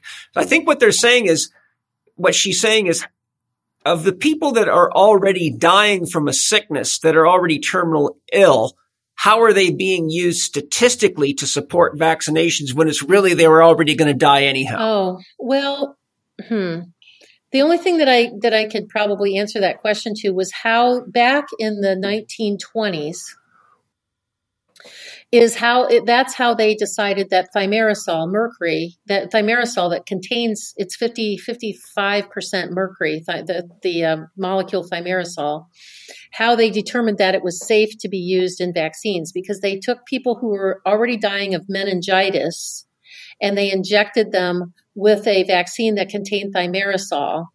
And I forget how many of them actually died, but they attributed the death to the meningitis and not to the thimerosal. So that's how they decided that thimerosal was okay to be put into vaccines. But I don't think that they go around to terminally ill people and give them vaccines as an experiment to test them. The Nuremberg Code kind of prevents that. And so if something like that is being done, it's certainly unofficial. Okay. Next question is the effects of Gardasil and how adverse side effects are reported. Well, we already talked about the effects of Gardasil a couple of times. Okay. And adverse events in the U.S. should be reported to the Vaccine Adverse Event Reporting System, and anybody can file a VAERS report. It doesn't have to be a doctor. And you can just go to, I think it's cdc.vaers.gov, I believe, is the website, I believe. Okay. This one, you'll know more about than me. Does the shifting in the changes of ACOG's standards of care for frequency for PAPs that start 1 after age 21 and 2 are now every 3 years change the reported rates and efficacy of Gardasil in reporting? No, it doesn't have anything to do with that. So what she's saying is that we've now had, they've changed the recommendations from PAP tests once every year to every 3 years. And now in postmenopausal women, they say every 5 to 10 years, which is really stupid because that's the age group most likely for after menopause for people to contract cervical or uterine cancer. And so, that's just like dumb. But that doesn't have anything to do with it. The whole CIN 1, 2, 3 classifications, which CIN stands for cervical intraepithelial neoplasia, because it's called neoplasia, we think that that's a grading system for early cancers, and it's not. It's simply a grading system of inflammation of the cervix. I do an entire presentation on that. In fact, if anybody's going to the Anarchapulco event in Acapulco, Mexico, which is the week of February the 17th, the 14th to the 17th. It's the Anarchapulco. It's Jeff Berwick's conference. I'm speaking there, and I'm going to be speaking on Gardasil. And it's going to be a really fun time. They've rented out this entire resort. They're expecting like 3,500 people to be there. And it's not going to be just about lectures and things. They have all kinds of really fun, super things to, plan there. And, Judge Napolitano is going to be there. Ron Paul is going to be there. It's a super libertarian event. So if you're not familiar with it, you can look it up on Vaxter. You can go to Vaxter and put in Acapulco, and it will take you to where I'm speaking. And you can use our link to register, or you can just go to the Anarchapulco website and see all the different things that are going to be happening. There's going to be a lot of fun. Great. I think she's still referring to some of the previous comments in this next one. Does this vaccine have a relationship to DES, diestrobesterol? Are there worries of it affecting future generations in a similar way? Nope. Doesn't have anything to do with DES. That's a completely different thing. And it's probably, the main things that DES did was it caused a bifurcation of the uterus in a lot of girls. So when they were born, they had a uterus that was split down in the middle with an extra piece of tissue, which decreased the ability to have to carry pregnancies. And it had other autoimmune types and cancer sort of things related to it. So we don't think that Gardasil is going to be causing any things like that. But there are statistics out now in Europe that look at the vaccinated versus the much lesser vaccinated populations with Gardasil. And France never did buy into the Gardasil vaccine. They think less than 20% of girls in France actually were vaccinated with Gardasil. And so they were able to do a study. This just got published in the European journals just within the last couple of weeks that show unequivocally that the girls who are vaccinated with Gardasil have a 20 to 30% increased risk of getting cervical cancer over an unvaccinated population. So Gardasil is actually causing cervical cancer, not preventing it. No surprise there based on what we've talked about. Here's a nice clean one for you. What happens when heavy metals cross the blood-brain barrier? It causes things like autism, causes things like Alzheimer's, dementia, any other long list of neurological problems. Yeah, and having had to clean that stuff out of my brain, as I described earlier, it's not pretty. Are there or do you offer programs for detoxification of neurotoxins associated with vaccinations? I don't, but they just did a summit on vaccine detoxification. Health Talks Online just promoted, I think it was just over maybe a couple of months ago, that there are people who've done things and they look at cleaning up your diet, cleaning up your microbiome, cleaning up your gut, and various other things. I admit I didn't participate in the summit. I was just too busy to participate, and I really didn't even listen to it because I was just too busy. But if you go to Health Talks Online and you can look for, I believe it was the Detox Summit, or it may have even been called the Vaccine Detox Summit, you can find people who are actually doing those things. We do not offer that in our office. Okay. Now, I know the answer to this next one is just a simple 3-letter word. I'll state the question for completeness, and you can just say yes. It seems like we have a decline in infectious diseases, yet we have an astonishing amount of chronic illnesses and autoimmune diseases. Are these vaccinations and medical procedures destroying our immune system? Go ahead and say it. Unequivocally, yes. Unequivocally, yes. And we haven't had a decline of diseases. We got to change that word. We've had a decline in the number of infections. Okay, great.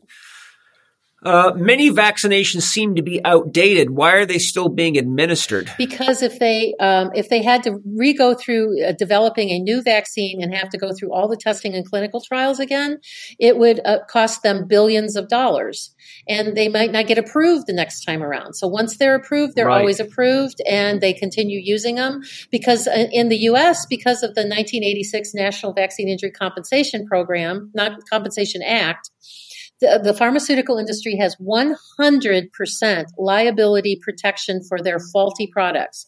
So even if the vaccine is injected into you and you die or become seriously ill, they have no liability, which means they have no incentive whatsoever to make a safer product. They have no incentive to even keep the products they make clean because they can't be sued. And, Bobby Kennedy and Del Bigtree, sued the U.S. government and won in the Southern District Court of New York that, excuse me, when the Vaccine Injury Compensation Act was passed in 1986, there was a provision in there that every 2 years, representatives from the pharmaceutical industry were supposed to submit to Congress a report of what they were doing to try to make vaccines cleaner and safer. It has never once been done in 33 years. So Bobby Kennedy is putting together a very big lawsuit that's going to be coming down the pike. To sue the people who were responsible for that, because if you're no longer working for the government, you're not under the government protection anymore, and they have liability because of all the people that they have harmed and put at risk. The fact that they can get protected so that you can't sue them tells you that there's a very serious problem in government right off the bat. I mean, that alone should just be a massive siren that says, hey, wait a minute, what's going on here? Well, yeah. I mean, absolutely. Absolutely. Here's a short but important question. Why are boys more affected than girls? It has to do with they really, for two reasons, really. One is that a lot of the protective things that happen or a lot of the things that happen in vaccine damage happen to the X chromosome. And girls have a backup plan there. They've got 2 X's and boys only have 1. Boys have an X and a Y. Okay. That's the one thing. The other thing is they really believe that the estrogen and boys and girls both make estrogen, progesterone, and testosterone. They just make them in different ratios. And the girls have a much higher estrogen rate, estrogen levels, even little girls than little boys, even before puberty. And they believe that higher estrogen is protective to the brain and protective to the nervous system. Well, there you go, guys. We got to be a little more like the girls once in a while if it's good for our own health. What populations are more at risk? Hispanic, American, I don't know what, there's some slang there, but are there populations that are more at risk with vaccination injuries? Not that we've been able to see, because there are vaccine death and vaccine injury, death, and vaccine carnage all over the world. I mean, in India, Indonesia, Bogota, Colombia, Japan, Asia. I mean, people have been marching in the streets in Asia for weeks now over the faulty vaccines given to the Chinese kids. And so I believe that when you are injecting toxic foreign matter into a baby, it matters not what your ethnicity is. Right. Here's our last question. What do you think the future holds for vaccinations now that GlaxoSmithKline, the leading pharmaceutical company, is going to have access to DNA samples from 23andMe? Will vaccinations improve, meaning if you have certain DNA variables that you will automatically be exempt, or will big pharma companies come up with more ways to vaccinate the public with this information? Oh, they're going to come up with more things. Hold on 1 second, Paul. I'm going to grab something. Hold on a second. Okay, sure. I wanted to grab this book that was on my shelf because I wanted to see what year this was published. Okay, so this book, the title of this book, because that's a really good question about the genetic things. People are not going to be exempt ever. So, ever. Not. I mean, look at all the people that we know that have MTHFR issues or have CompT issues. They're not exempt. And even though we know that they're much more susceptible because they can't methylate. If they can't methylate, they can't detox. So this is a book that was sitting on my shelf, and the title of the book, it's like a small textbook, is Genetic Immunization is the name of the book. And so it's about vaccines to manipulate your DNA and to manipulate your genes. And I wanted to see when this was published. It was published in 2000. 18 years ago, they were talking about genetic manipulation using vaccines. That's wild. Yeah. Well, Sherry, it's been an amazing interview. You've certainly woke me up. I follow as much of your information as I can. And, instead of trying to read mountains of literature, Angie has read several books. I mean, she's into this stuff, and she's very excited for this interview to come out. That's why I went directly to you as a consultant for what to do. And thank you, because Mana's just as healthy and strong as they get. What resources do you recommend or want to share here right now? And anything that you want to offer right now, please share. And I've already recommended Vaxxter, www.vaxxter.com. Could you go ahead and share how people can reach you and what it is that you'd like to offer? Yeah, we do. I started a new company in March of 2017, and the company's name is Courses for Mastery. So Courses for Mastery. And inside of Courses for Mastery, there are 4 different offerings that we have. One is our boot camp course. It's the Mastering Vaccine Info boot camp, 8-week intensive boot camp training course. And we offer that twice a year. People can go to right now. We're getting ready for enrollment. I know it's only open twice a year to train people on the real meaning of safe and effective, to drill down on the real history about smallpox and polio, to really go through in detail about herd immunity. And then we train people about package inserts, because if you're not a medical person and people say, well, at least you should read the package insert, and you open the package insert and you go, what the heck is this? How do I interpret it? So we train people on the package insert, and then we walk through the schedules, and then we have an extra module about aluminum and mercury. And in between there, my business partner in this venture, his name is Matt. And Matt is a language and behavioral expert. And so not only are we training people on what I consider to be core content of vaccination, that people who are in this need to have this information nailed down, that they can deliver in bite-sized pieces to everybody that they meet. Because the theme of our boot camp course is sowing seeds. You just continually sow seeds. And Matt actually trains people how to share things without getting hot, with having confidence, and to be able to do it in the right way. In fact, the tagline on our bootcamp course is building confident parents, intelligent leaders, and articulate activists. And so our bootcamp course, the open enrollment will be February 21st to February 26th. It's $595. You'll have access to the material for a year. You have access to us for a year. And then there's a small fee after that if you want to maintain going forward. But you'll have access to it for a year. There's recordings every Thursday night. We have an open class discussion online using Zoom for all the class participants on Thursday nights. Those are recorded. So if you can't join us live, you can watch it in the recording. So the bootcamp course open enrollment is February 21st to the 26th. If you want to be on our notification list, go to masteringvaccineinfo.com and put your email into the list, and that will put you right into our marketing folder there. And then if you do, go to, or you can just, that's the best way to do it. And then we will have the second, we will have the boot camp course the second time. Open enrollment will be the end of September, and the course will be October and November. So this year, the course is open enrollment's the end of February. The course is March and April.